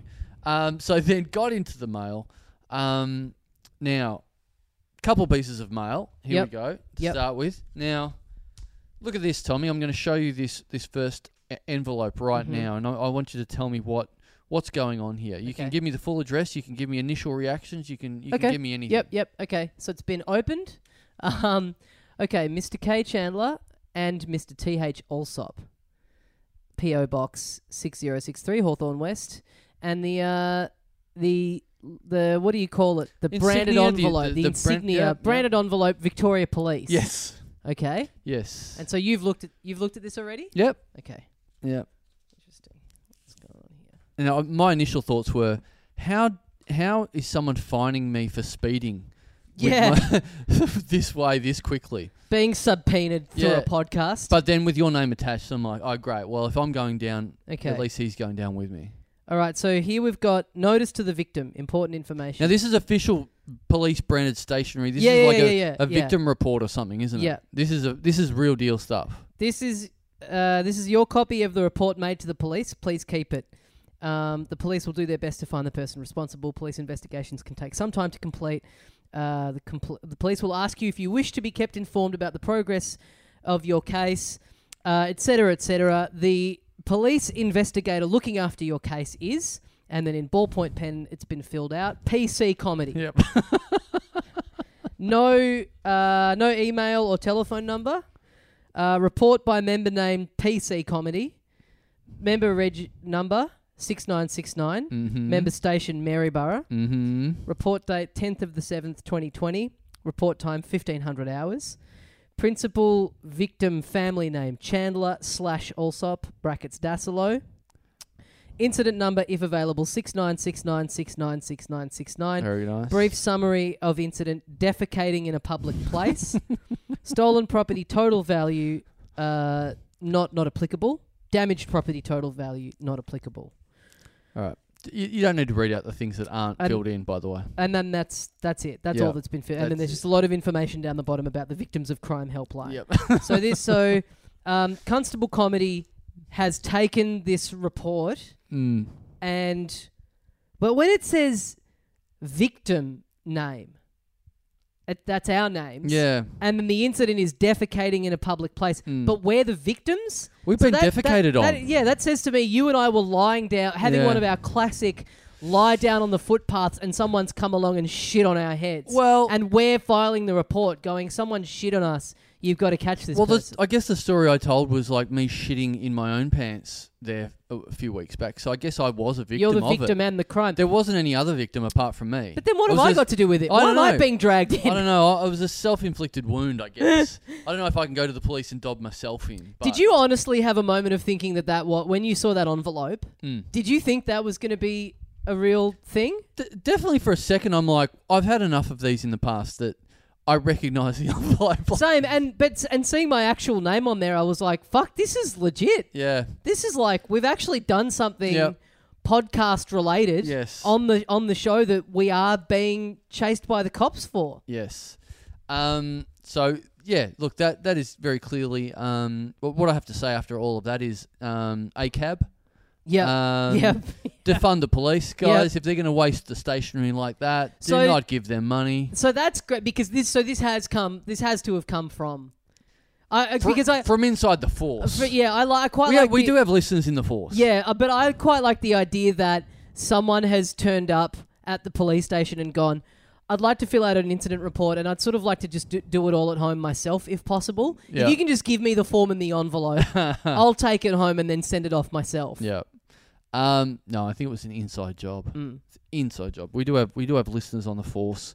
Constabulary. Yes, so thank you for pranking us beautifully. That's a good one. Yeah, that's a good. Hey, that's the first official item ever in Dum Dum mailbag. Yes. Dum Dum PO Box mailbag, and a pretty good one. Yep. I dare say it's all downhill from here. Yeah, no, very good, very good. Now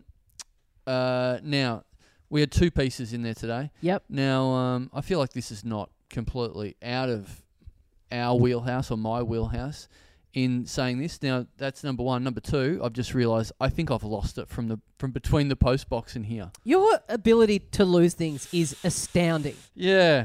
It's like I think I'm sometimes pretty bad at it, but you are like next. I think I'll lose things and be like, where the fuck is that? And then eventually find it. You seem to have an ability to lose things and then they're just gone forever. Yeah, well, that's what lose means. But yeah, I honestly think it's gone. But look, having said that, how? Hang on, I've got it. Okay, I've got it. Fuck. Right, the one pocket I didn't check. Thank fuck for that. Phew, because I was trying to retrace my steps in my head. I was thinking, right, on the way here, I stopped to get a sandwich at a place that you've recommended to me not too long ago that I now go possibly 4 times a week, I think, at the moment. But given, we're all aware of like what's happening in the world at the moment, and especially in Melbourne, what's happening and everything that's going down or whatever, there's a new level of it today where I went there. You're not allowed to go inside the cafe. You're sort of ordering, and then everyone's standing outside. There's a little window where people are getting coffees. I'm waiting for my sandwich. So there's a bunch of people standing around, self-distancing, waiting for their name to get called out, whatever. So I'm standing there waiting. I've got a tissue. I went to blow my nose, pulled the tissue away. Blood started absolutely pissing out of my nose as that happens. Then you just see the next level of people's reactions because everyone's already they know how to react to like sneezes and sniffles. Well, first of all, and stuff. no mask on, so that's probably baseline. People are like, "Fuck this guy." Well, no. Then the tissue's making an appearance, and they're like, "This is absurd. This is absolutely unreal." The people around me didn't have masks on, but right. So then blood coming out. Yeah. They're probably it's like relieved. It's like, thank well, God. No, the opposite. Fuck this guy. The opposite. The opposite. They're like, I think they're acclimatized to what happens, to how to react if there's a sneeze or a sniffle. Blood starts pissing out of my nose. They're like, what the fuck? Is this a symptom we didn't even know about? How the fuck is this working? So they were noticeably just jumping out of the way then. Well, the good thing about where this is happening too is that sandwich shop is like 2 doors down from a hospital. Yes. So it's like if I'm standing there, if I see something like that, I'm like, off you go. Yeah, it's right. I don't need to do anything here. I don't need to call you an ambulance. Just fucking just walk. Yeah, it's right there. So they weren't super wrapped. They were treating my blood nose like worse than worse than any sort of COVID symptoms or whatever. They're like, we don't know what the fuck this guy's got, but hopefully this sandwich mops it up. Yeah, I went to get a COVID test the other day, and there was a guy in the line. There were multiple people in the line not wearing a mask. Yep. Great stuff. You really do love to see it. Yep. So we've got this second item here that Sorry, you're giving the intro now. I thought you were telling a story about the line. Yes. So now it's the second item. We've got a little parcel. Someone from we've got the history of who's sent it on the back. It just says from someone called A.Waree. Okay. From a place in Western Australia called Path. Okay. Now this is something I've had to then look up because it's what the item is. The item is. Okay. Because you look at the parcel and you go, I don't fucking know what this is. But anyway, it's a little product we've been sent called Norit.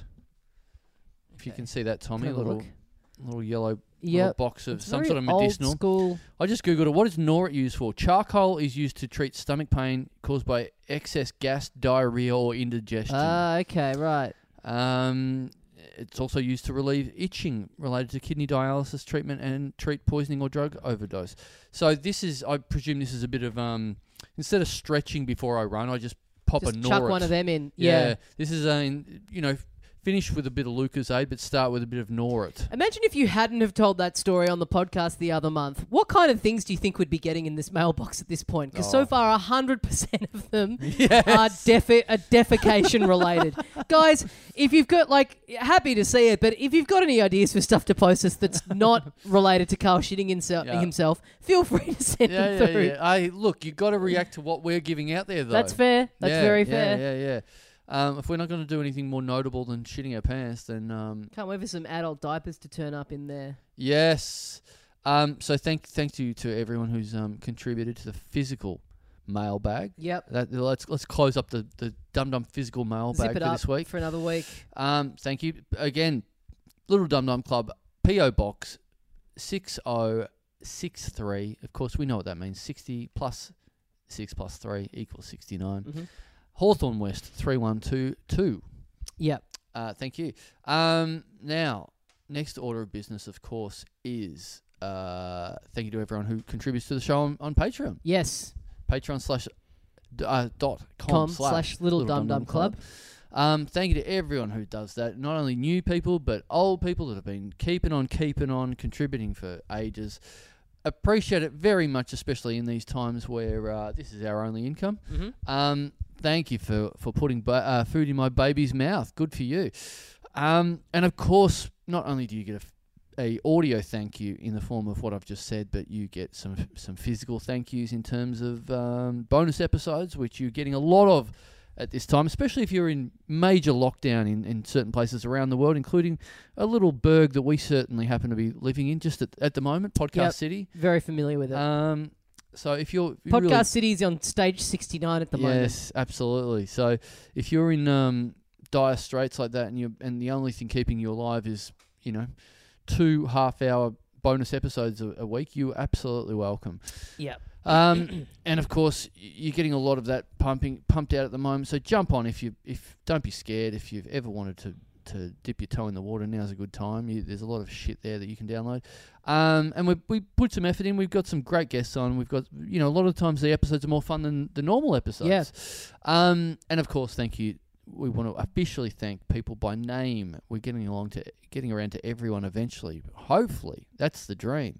And we do that every week. We try and read out as many names as humanly possible. We're testing the endurance of humankind by how many names we read out. Yeah, absolutely. There's no one. We're the sort of guinea pig. We're the canary down the mine shaft. No one. This is as many names as you can read out. Yeah. This is it. This is as high as numbers go. Yeah. So we'll continue to push those boundaries this week, with help from the unplanned title alternative, of course, just to keep things shipshape and fair and square. Thank you. Let's name a few, Tommy. Let's sure. hit the big red Fire button it up. And get thanking. Yep. Get thanking or get dying. Get your thanking pants on. Get thanking or get dying, as they said in the Shawshank Redemption. Mm-hmm. Thank you very much to Patreon subscriber, first cab off the rank, Pete Beaumont. Pete Beaumont. Is this one of the missing ones? Oh, is this one of the missing? We located one of the Beaumont missing children. The Beaumont children. Well, you know what? You slipped up. You've been in hiding for decades. Yep. And you thought you'd get away with it. You think the heat's off. Yeah. You know what? I can chip into a Yeah. I can chip into a Patreon of a podcast. Yeah, they're thinking. Well, they don't read out that many names in their opinion. You know, you'll never get around to mine. But wow, you slipped up. You've really fucked yourself here. So you might have been living down a well for about 60 years. I'm surprised if you're living down a well, if you're hidden that much. I'm surprised one of the few communications with the world you're doing is with this podcast. Yeah. But, you know, hey. Pretty brazen. Yeah, like we said, we've had people in prison listening to us. Why not people missing and hidden for 60 years? Hope the well's treating you well. Hope that... How many of them are there? I don't know. I don't know how they get earning money. Yeah. I don't know if you can be professionally hidden. Yeah. Do you earn money from being hidden? From I guess there's insurance payouts. I guess there's Would insurance pay out if you're never actually found though? I don't think it will. I imagine that's a way a lot of Some people get stage you gotta fucked out of like life insurance things, but right? at some stage you got to be called like. If you're the government or whatever have got to classify you as dead at some stage. They can't. No one. They don't just go, no, he's still alive 60 years later. At some stage, you got to put a line under it. Yeah, but insurance companies notoriously looking for any way to not pay out. I'm Right. sure there's a clause in there of like, unless the body turns up, you don't get jack squat. Yeah, but if the government have declared someone dead, Why are the government getting involved? well, because you've got to have everything sort of tidied away and ship-shape. Like the government just go, oh, you guys work it out if someone's dead or not. Yeah, but I reckon insurance companies would have someone listening will know this. Insurance companies would have a thing in the policy where it's like no body, no payout. Yes. So yeah, that would, I'm sure like that what you're saying is also true. But I reckon you can't get the money unless they find you. I disagree because I think if the government says someone dead, then they're going, what? We don't believe the government. It's like, no. That's how things work. If the government says someone's dead, they're fucking dead. So I think they've got to... An insurance company can't just ignore that someone's legally dead. I don't really know how it works though. I think police...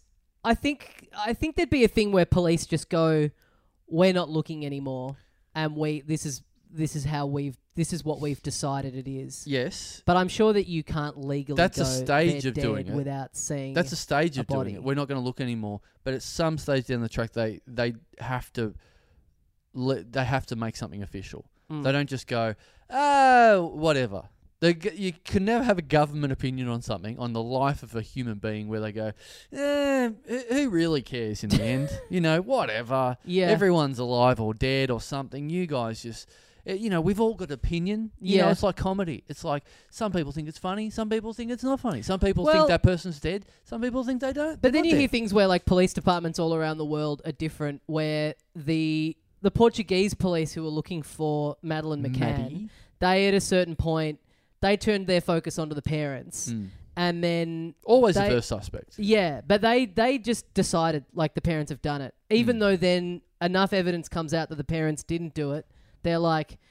They just never kept looking after that. Like, once they went, it's the parents, that police department just went, well, our job's here's done. Even though other people were going, it seems like it's pretty hard for them to have actually done it. They're like... Nah, we've just logged off now that we've done that. Our work here's done. Yep. We've named them. What more do you want from us? We're probably not. We're just going to waste our time if we keep looking after the fact. Yeah, Convenient. It's any of that stuff. They always look at the parents first, which is I'm sure the percentages would break down and go, yeah, well that's 95% of the time that's who it was. Yeah. But fuck, what a I don't know how the fuck we got here, but... What a fun read for this guy to be a part of. Yeah. Thanks, Peter. Thanks, Bowie. Thank you very much to Patreon subscriber Chris Armstrong. Yeah. Noted former Crystal Palace striker of the 90s, Chris Armstrong. Oh, yes. okay. Surprised that you're a listener. Fresh from... playing up front in the 90s in London in Crystal Palace with... fresh from that. Fresh from that Fresh with from 30 years ago. Mark Bright, and then moving along to Tottenham Hotspur. Good to have you, Chris. Yep. Thanks for chipping in. Yeah, surprised. Is that exciting to you? I mean, not less exciting than if it was a Liverpool player, for sure. Oh, look, any Premier League player from the 90s absolutely floats my boat. Yep. My absolute... possibly Well, I've said this before. I've always thought this. You know, you're the most passionate about stuff like that when you're in your like probably late teens and stuff. When you're not probably adult enough to genuinely tie your emotions to something important. Yeah. When you don't have anything good, real enough in your life, and you've just got time to fucking waste on obsessing about stuff that doesn't matter that much. I guess. Yeah. I would definitely have been able to tell you at the age of 17, I would have been able to give you a starting 11 of every team in the Premier League. Yeah, right. And just go, yep, I know everything. I used to know. I would, for Liverpool players, I would be able to tell you all their former clubs, where they came from, their price tag, their goal ratio roughly, stuff like that. But then you get older and priorities change, and Yep. you have, for example, like maybe a wife and family where you can't devote an entire week to just going and watching one game. Absolutely not. Yeah. Why would you? Things change. Hey, that was only a week, and I can't tell you any date of births or anything like that. So that's something. Of your child? No, I could roughly give you. I could give you a ballpark date of birth of my child. But Chris Armstrong, what an honour. Good player? Mate, Premier League player. Okay. So dummy. Dummy getting in there. Look, unless of course, no offence, unless this isn't the actual Chris Armstrong. Take it. Well, let's assume it's not. And Okay. take a punt on what kind of prowess with a ball do you think this guy has? Well, look, he listens to a pod, so the odds are stacked against him. Yeah, he's fuck. What?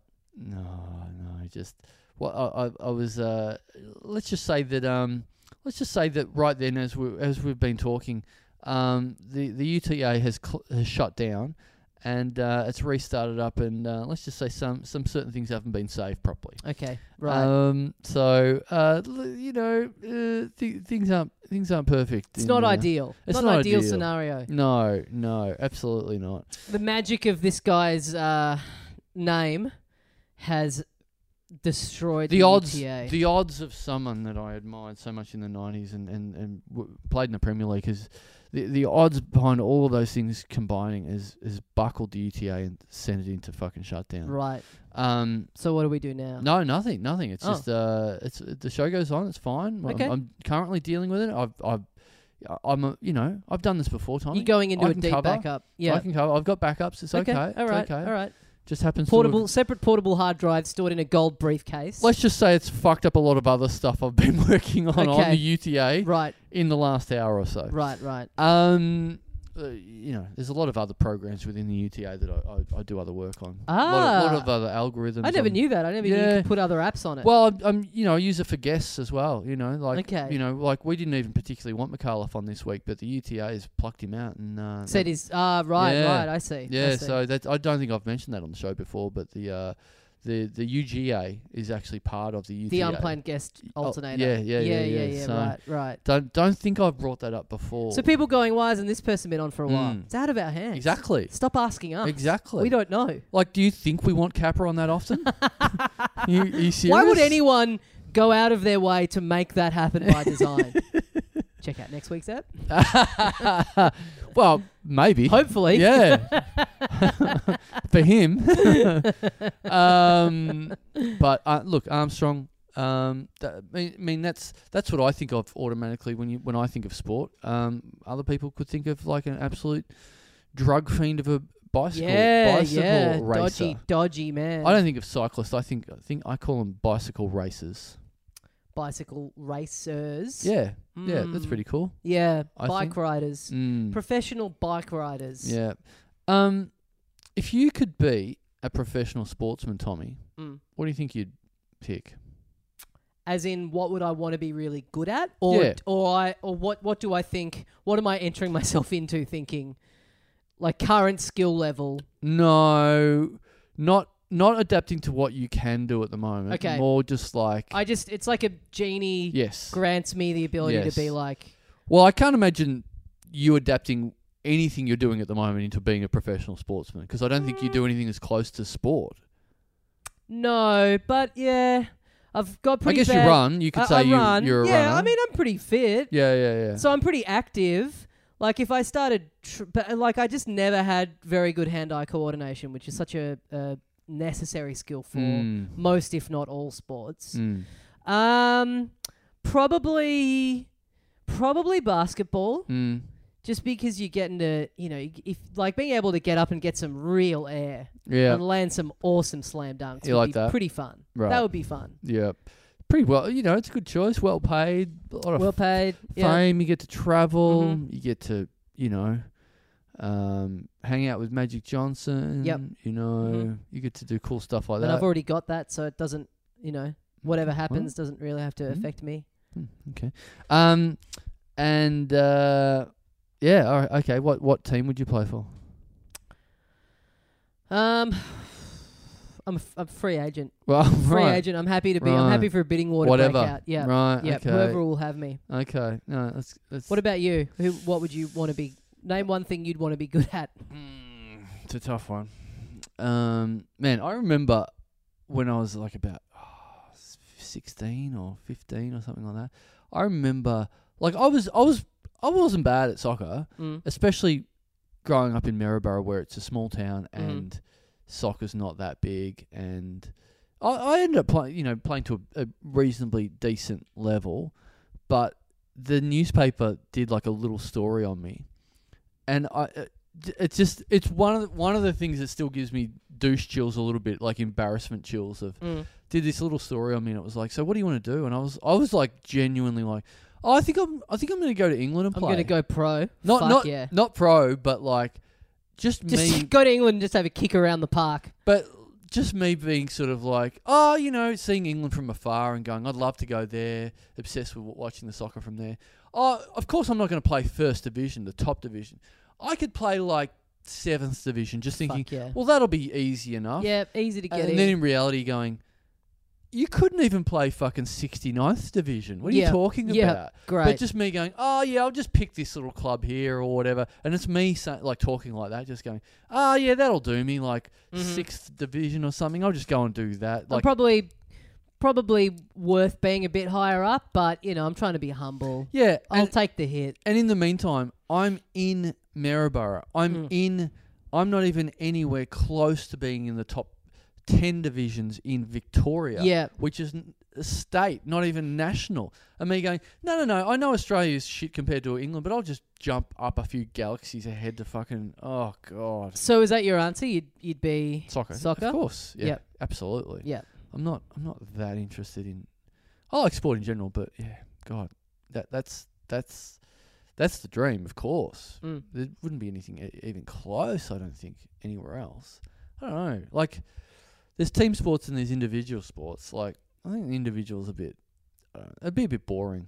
You just see people with individual sports, it's like, those people are crazy. Tennis seems fucking brutal. People are crazy It's to just get in that stuff. It's all you. I don't know how fucking people do it. Golfers should be more insane than what they are. Yeah. Like, everything verges on, like, you're playing, you're hitting 65 shots a day, and if one of them is fucked, it's all over. Yeah. It's like you would go, it's just one tiny little fucking Jenga stick that falls and it fucks your whole day. People would go insane. I think that's possibly the craziest sport, I think.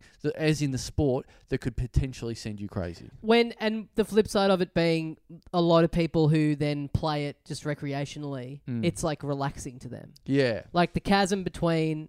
And of course, every sport that you're just playing recreationally with mates is going to have a different vibe to if you're playing it. But like that, like you can be playing tennis just with mates and still get very competitive. Yes. And get a bit psycho. Yes. Whereas golf, I think by and large, people like, that's, people have been going crazy, like right wing kind of wealthier people going crazy about the golf courses not being open in COVID. It's like, get me out there. I just need this to unwind. It is essential. It's my meditation. Yeah. Yeah. It's pretty fucked. Thanks, Chris. With your strong arms. Thank you very much to Patreon subscriber Tim Clancy. Oh, hell yeah. I went to school with a guy called Clancy. I think you've talked about that before. Yeah, I found that very bizarre. Very, very bizarre. As a first cool name. Guy, normal guy. Last name, Clancy. First Fine. name. Even, I mean, still sticks out as a last name, I guess. Yeah, Tim Clancy sounds good to me. It sounds like an author or something. Well, Tom Clancy. Oh, Is of the course. that would be why. Fuck, I'd love someone to make a supercut of the times you've gone, this sounds like this. It's because that's an actual guy who does that. Well, Giving am me I wrong? this guy, Steven Spielberg. Am I wrong? Giving me a bit of movie making vibes. Show me how I'm wrong. What I'm saying is it sounds like this, and it does. It is. It sounds like Yeah. that because it is that. Yes. Yeah. Well, you can sound like it and be it. Yeah. Yeah. So Yeah, I'm not right. disputing that. I'm right. Thank you. You're welcome. Yeah. I reckon maybe I'm wrong, but I reckon we've had a Clancy before. We've talked about this, and I've got a massive feeling of deja vu. But you having known someone called Clancy, I really hope that you've read this name out before, and one of these discussions about this sounds like this is literally this guy's exact name. You know, it's all happened in the exact same way. Yeah, that would be truly great. You having someone called Clancy as a first name. I remember, he wasn't my friend or anything. He was just I think he was a friend of a friend, and his name was Clem. Like knowing a 16-year-old guy called Clem or a 17-year-old guy called Clem, I was like, that is so fucking weird. Yeah. I remember thinking it was so weird. That's definitely an old man's name attached to some cunt, you know, that's like fucking listening to Nirvana or something and smoking a bong, going, nah, I don't think that works. Clem's good. I like it though. I don't mind it. Now I don't know, back then, I don't think there was as many ironic names 20 years ago or whatever. Yeah, Clancy was just such a weird one at school because it's ahead of its now probably. Yeah, there's probably a ton of kids. Like, you know, Dave O'Neill, who just on the app, his kids are like, what, Barney and Jasper and names like that. What is going on with that? Yeah, but like, it's probably like back more into vogue now, but definitely, like when I was at school, everyone was just called Tom and Sam and Tim, and there weren't any, you know. I reckon names. growing up, my name Carl, I reckon that was even a bit like people would go, oh, okay, right. I'd never met a Carl before I met you. Really? Yeah, never knew of a Carl. Oh. It was a TV character name. Yeah, Fantasy sure. name. Yeah. I'm real, baby. Of course, you can't help but think of Clancy of the Overflow. Do you even know what that is? Know what that is. Don't know what that is? It's like is it a I've poem heard it sounds or a vaguely story? familiar, but It's like an old poem or a story of, like Australian, some sort of fucking 1920s, Banjo Patterson. It's exactly what it is. Yep. It's from 1889, some sort of a romantic view of rural life. It's a poem, first published in the Bulletin. Okay. On 21st of December, 1889. Oh, geez, they're hidden it in close to Christmas. I wouldn't have been putting out a big potential hit like that so close to Christmas. Yeah, a bit of a waste. Yeah. Although maybe it's like, a lot of stuff now will get released. Like video games, for example, it's a popular time to bring stuff out is like end of November, start of December. Get that holiday rush. Okay. People are buying gifts. Yep. Maybe the thinking, put this poem out. People are going to be buying it for their families for Christmas. Yeah. Well, a lot of people probably getting a copy of the Bulletin for their Christmas present. So would have been pretty nice for a kid to get up, wake up at 5:30 a.m. Christmas Day and go, who is this Clancy of the Overflow cunt? Probably a few of them being returned at fucking Daimaru on Boxing Day 1889. I got 6 copies of the Bulletin. Yeah, fuck. Yeah, fuck. The man from Snowy River. That's where it comes from. Yeah, much of a Banjo Patterson fan? Nah. If you had to have a nickname that's a musical instrument, what would you go with? That's a really good question. Thank you. Oboe. Oboe. Yeah. That's not bad. Oboe. Guys, what up, Oboe? we've had a bit of fun calling me Meatball for a while, but I'd like to request everyone call me Oboe from now on. Oboe. Oboe Dasilo? No, just straight up. I don't mind Oboe Dasilo. It does have a nice ring to it, but it's rare that someone's nickname has the surname built into it. Yeah.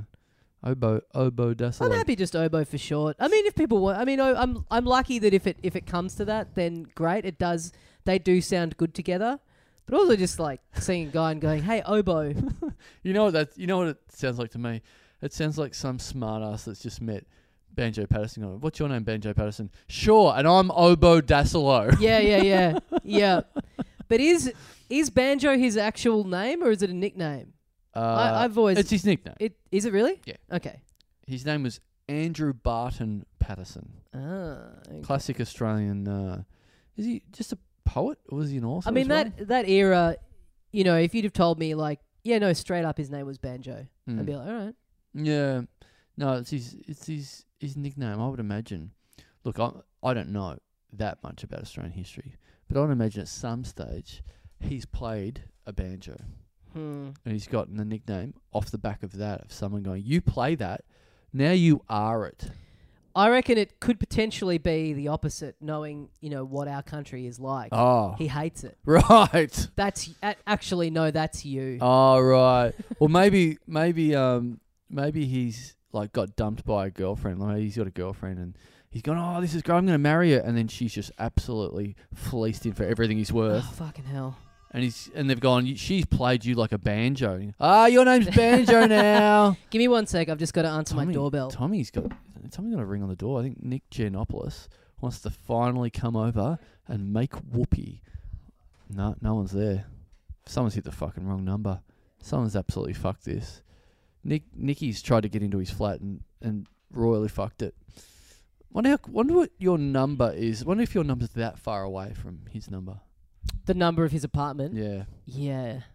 Probably. You'd hope so, given that location-wise, you couldn't... You're the pool boy and he's in the penthouse. Well, I had an idea before this new stage of lockdown happened. For the purposes of content for the pod, I was going to get a camping chair and just sit out the front of his building and just gotcha journalism style and just wait for him to come out and just see and document my day and hopefully just get some kind of soundbite out of him for the pod. Oh, what? Actually say to him, speaking to this mic, like maybe I'd have the recorder on me. I was just kind of like, you know what, that'd be a pretty funny thing to do, just sit out in the street and just wait for him and just watch the world go by. It'd be good to see out if there. he brought someone home. That'd be good. Yeah. Yeah. But now that's probably not the best look. Just be sitting out in the street. Well, but some people are like, I'll get him on the pod. I don't know how you feel about that, Tommy. How do you feel? It just feels like we've talked about it enough now that if the opportunity arises, we kind of have to do it. Yeah, I guess so. Even if we put it out as just like a mini extra bonus, it probably would be like It'd have to be on the main feed. It'd end up being like bonus, like it's on the main feed, but it's not the main episode. It's like we put it up on the front. But I see it being potentially as like the Pablo Francisco episode, I definitely do. Where the actual recording itself was 20 minutes. Yes. And the debrief like an hour and a half. I agree. Yeah, I imagine it being something like that, where it's like, great, we've talked about it enough. People are excited that it's happened. Do they really necessarily want to hear what he has to say? No, not so much. Yeah. It's more about the fact that we went and did it that people are going to find the most interesting. I agree. So even just going like, mate, can we come up? Our podcast goes for 10 minutes. We'll do an episode with you and then we'll be out. And then he goes to check it the next day and goes, why is this... We recorded for 10 minutes. Why does it go for 2.5 hours? Yeah. By the way, I was about to say, speaking of just what I said before, I watched the Micallef drinking doco with my girlfriend, and there lot of shots of just absolutely sideways fucked up people in it that we had to put a moratorium about a minute in on not going, that's you, to everyone who came up on. It was like a minute and a half in, and I turned to her and go, hey, I actually am not going to end up taking any of this in. I've already missed literally everything he said because we're just both screaming, that's you at each other. We need a break from it for the next hour. She's like, yeah, fair enough. And then very quickly, there's someone like right on the coming up next week. Yeah. And I could see the like timer on the bottom of the screen had, 30 seconds left. I'm like, you know what? I'm breaking the moratorium. I'm getting the last one in before the door slams shut. Yeah, it's fair enough. Feel fucking great. You got what you wanted out of it, and then, yep. Thanks, Tim. Thanks, Tim. Thanks, Tim Clancy. Tim Banjo. Obo cunt. Thank you very much to Patreon subscriber Craig Rathbone. Okay. Okay, what? Okay. I'm taking it You're dealing with it. Yeah, I'm dealing with it. Rathbone. I remember this guy. Met this guy in the apple aisle. Not in the supermarket in Tasmania. Oh God. He's a listener from Tasmania who came along wearing a heavy truck T-shirt. And Okay. Some homemade merch. Yeah, I remember this guy. Yeah, homemade merch. Absolutely fucking nerding it up. Yep. Pretty God. cool. Yeah, you think that's cool? I think it's cool. Yeah, I don't know. No. I don't know if cool's the appropriate word. What would you feel about a bootleg scene of merch popping off for this podcast? Not great. You'd hate it. I'd hate it. You'd absolutely hate it. Yeah, I'd hate it. I'd hate people getting the bootleg merch while my fucking child's room is filled with official merch. Yeah, that we haven't gotten through yet. Yeah. Unless I knew that whoever's bootlegging the merch has got twice as much and it's not selling. I'd be pretty happy with someone getting stuck with bootleg merch, actually. I mean, I can see that being a definite reality. Like someone going like, oh yeah, people are going to love this fucking the shirt that's a picture of Tassel and it says Oboe underneath. People are going to fucking snap this up and they've just absolutely misjudged it and fucked it and now they're left with boxes of it. Yeah. I would like to see someone do it, but in a very authentic bootleg way where it's got to be suitcase out the front of a live gig. Yeah. It's got to be like down the road in a car park somewhere. Cheaply made. Shittily made. Yeah, really thin fabric. Thin fabric. Something that's niche enough that we're never going to do it. We don't back it. It's not a design that we would ever back to sell. Yeah. They've spelled something wrong. Yeah. Dumb has like got B's on the end of it. Something very, like almost in the wrong language. Yeah. Car park across the street. From the Athenaeum with the 500 episode. Yeah. Back of the car. Yeah. Boot open. Yeah. That I'd be if there's something funny about it and there's like a weird spectacle to it, that I'm into. Yeah, sure. And the person just basically covering their costs to a point where they still essentially lose money on it. Some real grifter at the front, really barking loud and trying to get people to buy this $10 merch or something, and it's just faded and shit. Really falls apart by the time they sit down in their seat. Yeah. And trying to convince people it's official, and then people are sort of believing it because they're going, well, it is pretty shit, and these guys are pretty shit, so sure, I guess. It's very funny that there isn't really any kind of... Like, I've been to maybe, I think, 2 concerts before that were big enough that I saw someone selling bootleg merchandise out the front. Like, I've walked past Rod Laver Arena when, like... I don't know, not Bieber, but like someone of that ilk was on. Like maybe Robbie Williams or someone like that, and someone was selling bootleg stuff out of a suitcase. But having been to a couple of concerts in the States... Like, you'll go to something that's like the size of the Forum here in Melbourne. So what's that? Few thousand?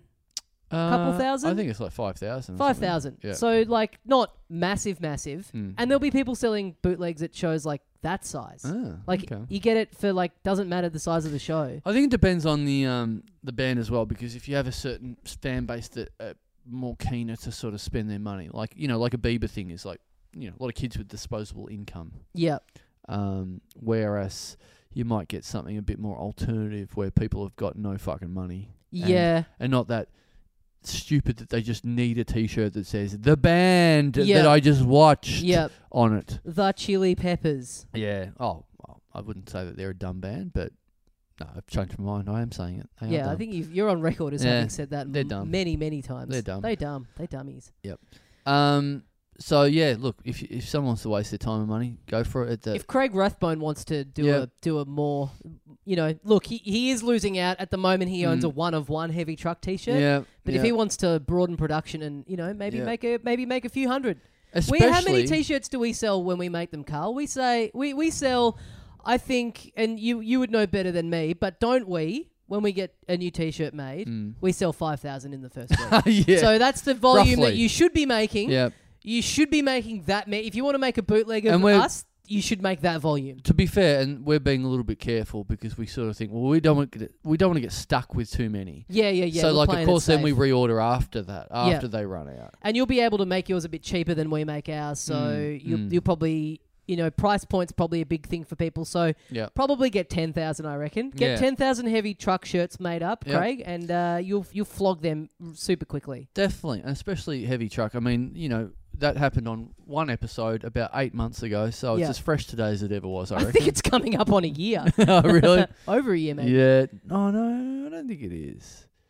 I think it was about Christmas with time. Ballard, end of last year. Yeah, Christmas time. I guess it feels like a very fucking long time ago. Yeah. Thanks, Ratho. Thanks, Craig. Thanks, Boney. Thanks, Rathbone. Bone Zone. Hope you're well down in the Apple aisle. They're doing pretty good, aren't they? Woolworths. They got like 0 cases and shit. Are they? Fuck. I think they're all back to it. Yeah. Yeah, it's all right down there. Wouldn't mind going back there. Me it was either. good. It was good when we did that show there. I'd like to go. I swear to God, the next time I go, I've got to go and spend a bit more time there after, because I've only ever gone in and out to do a show, and haven't gotten the time to kind of poke around and. I'll say this. Sightseeing. This is a bit rude. Maybe we didn't talk about it. Did we talk about it at the time? I can't remember. We had a great show there, and then went out and just had a bit of a shit time because we were like, let's go to the cool places, and then the guys that were very lovely enough to look after us went, let's just go to this fucking terrible place instead. Where we run a gig, and then we got there, and there was like no one there. Yeah, and it was like mostly outdoors, and it was freezing. Yeah, too. there was no one there, and then it was just shit. And then I think me and Heggy and Cody went to kick on, and we just walked for fucking miles to find this place that was then closed. Yeah, and then walked back to find another place that was closed, and then found just one place that was like fairly fucking average, but was open. So we're like, okay, this is the place. This'll do. And it was outdoors, and this is like at midnight in Tasmania. So we're just outside, freezing our fucking ass off, going, well, this is the best we can get, so this is fine. It was insanely cold. Even like, mid-afternoon, it was like... I couldn't have designed a worse night out than that night. Yeah, pretty brutal. So we were really looking forward to kicking on and having a bit of fun, and it was absolutely not that. Yeah. So if we go back, we have to... Got to have a plan. You got to know where you're going before the show. Yeah, we should have stayed at the venue we were at. That was all right in comparison where the show was. Yeah, that was fine. Yeah. We need some party animals to step up and let us know what to fucking do next time we go. Here we go. Yeah, well, the dream. I mean, at the moment we can't leave our fucking postcode, but all of a sudden I'm dreaming of going to an island. All of a sudden you're like, this bar wasn't very fun. Craig Rathbone, you are not in charge. If you're making fake merch, then you don't know the cool places Not to go. a party animal. Ratho, we don't want to Bono. come and play Dungeons and Dragons Yes. with your mates. Yeah, having a fucking shandy with your mum isn't the coolest place in town, all right? Okay, well, that's... look, I have to go and pick up my child, so I better go. Yep. I have to go now, so look... I'll look, one more. There's a bit of a backlog at the moment. Yep. We need to get through some. We'll quickly do one more. Okay, right. So, 6th or 7th or 4th or something. 5th, 5th. Thank you very much to Patreon subscriber. Last one for this week. Mm-hmm. Oh, okay. What? Oh, that's interesting. It just reminds me of a little bit of something we were talking about. Someone we were talking about before. Someone that you live near. Thank you very much to Patreon subscriber. The Wog Comedy.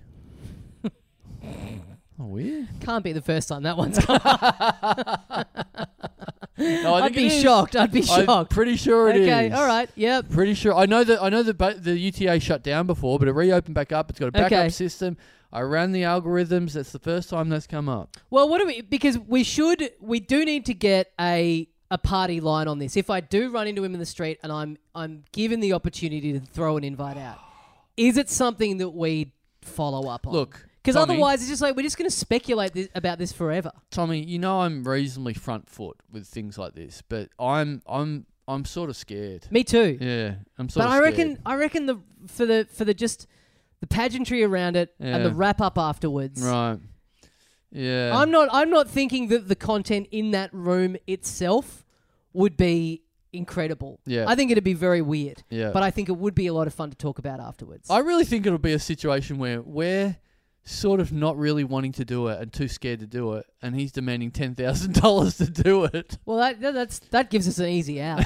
But I don't know. I mean, I just feel like we talk about this enough now. Yeah. That it's like, otherwise, it's never going to end. We're just going to keep getting berated by people wanting us to do it. But yeah, I think, yes, we do talk about it enough, but also it's not like there's heaving amount of listeners going, you got to get him on. Yeah. Look, I am interested. You know, it's one of those things where, you know, those situations where it's like a bungee jump where it's like, oh, it sounds great. And then and then you get up there. Then you get up to do it and go, I do not want to do this. And then once you've done it, wow, great. Oh, look, I'm only asking because if it happens, it's going to be because of me being in front of him. So if I'm in that situation and I do have the opportunity, I want to know whether I don't want to have to be like calling you up going, Carl, I'm in front of him Should I ask about the podcast? I wouldn't mind or you not?" doing that. Actually. Yeah. I just I want, and it's fine either way. But just if the situation is in front of me, I just want to know whether that's something that I should act on. You know what? I'm happy to be led by you. If Okay. you're brave enough to do it, I'm in. I don't want to lead this one. I'm too scared of him. Yeah. I don't know. I'm scared of him too. I'm but worried. Yeah. Yeah. But hey, everyone, skydiving, bungee jumping, whatever, it's a good analogy. People, they're up there on the precipice and they're like thinking about turning back and they're freaking out and whatever. And then they come back from it and they're like, what a fucking amazing experience. I'm so glad I actually went through with it and didn't chicken out. There is a percentage of people that die doing it. Yeah. And hey, look, if I perish interviewing Nick Giannopoulos on a podcast, what a way to go out. Yeah, but you know what? It means I'm still there alive talking to him by myself, and that's worse. That's worse. That's worse than dying. What's a Take scenario me with where you? I get wiped out and you don't? It's pretty fascinating. All right, guys. Well, thanks for listening. Thanks to everyone who supports the show on Patreon. Hey, we've got jumpers and we've got hoodies and t-shirts and stuff like that. We've still got a heap of merch. Yeah, go check all that shit out. You just have a scan through the website. We've been adding old episodes up there so you get a visual of who's on there. You can have a scan of who we've had over the last 510 episodes. It's worth 5 minutes. Go to littledumdumclub.com. Yep, check that out. We'll see you next time. See you, mates.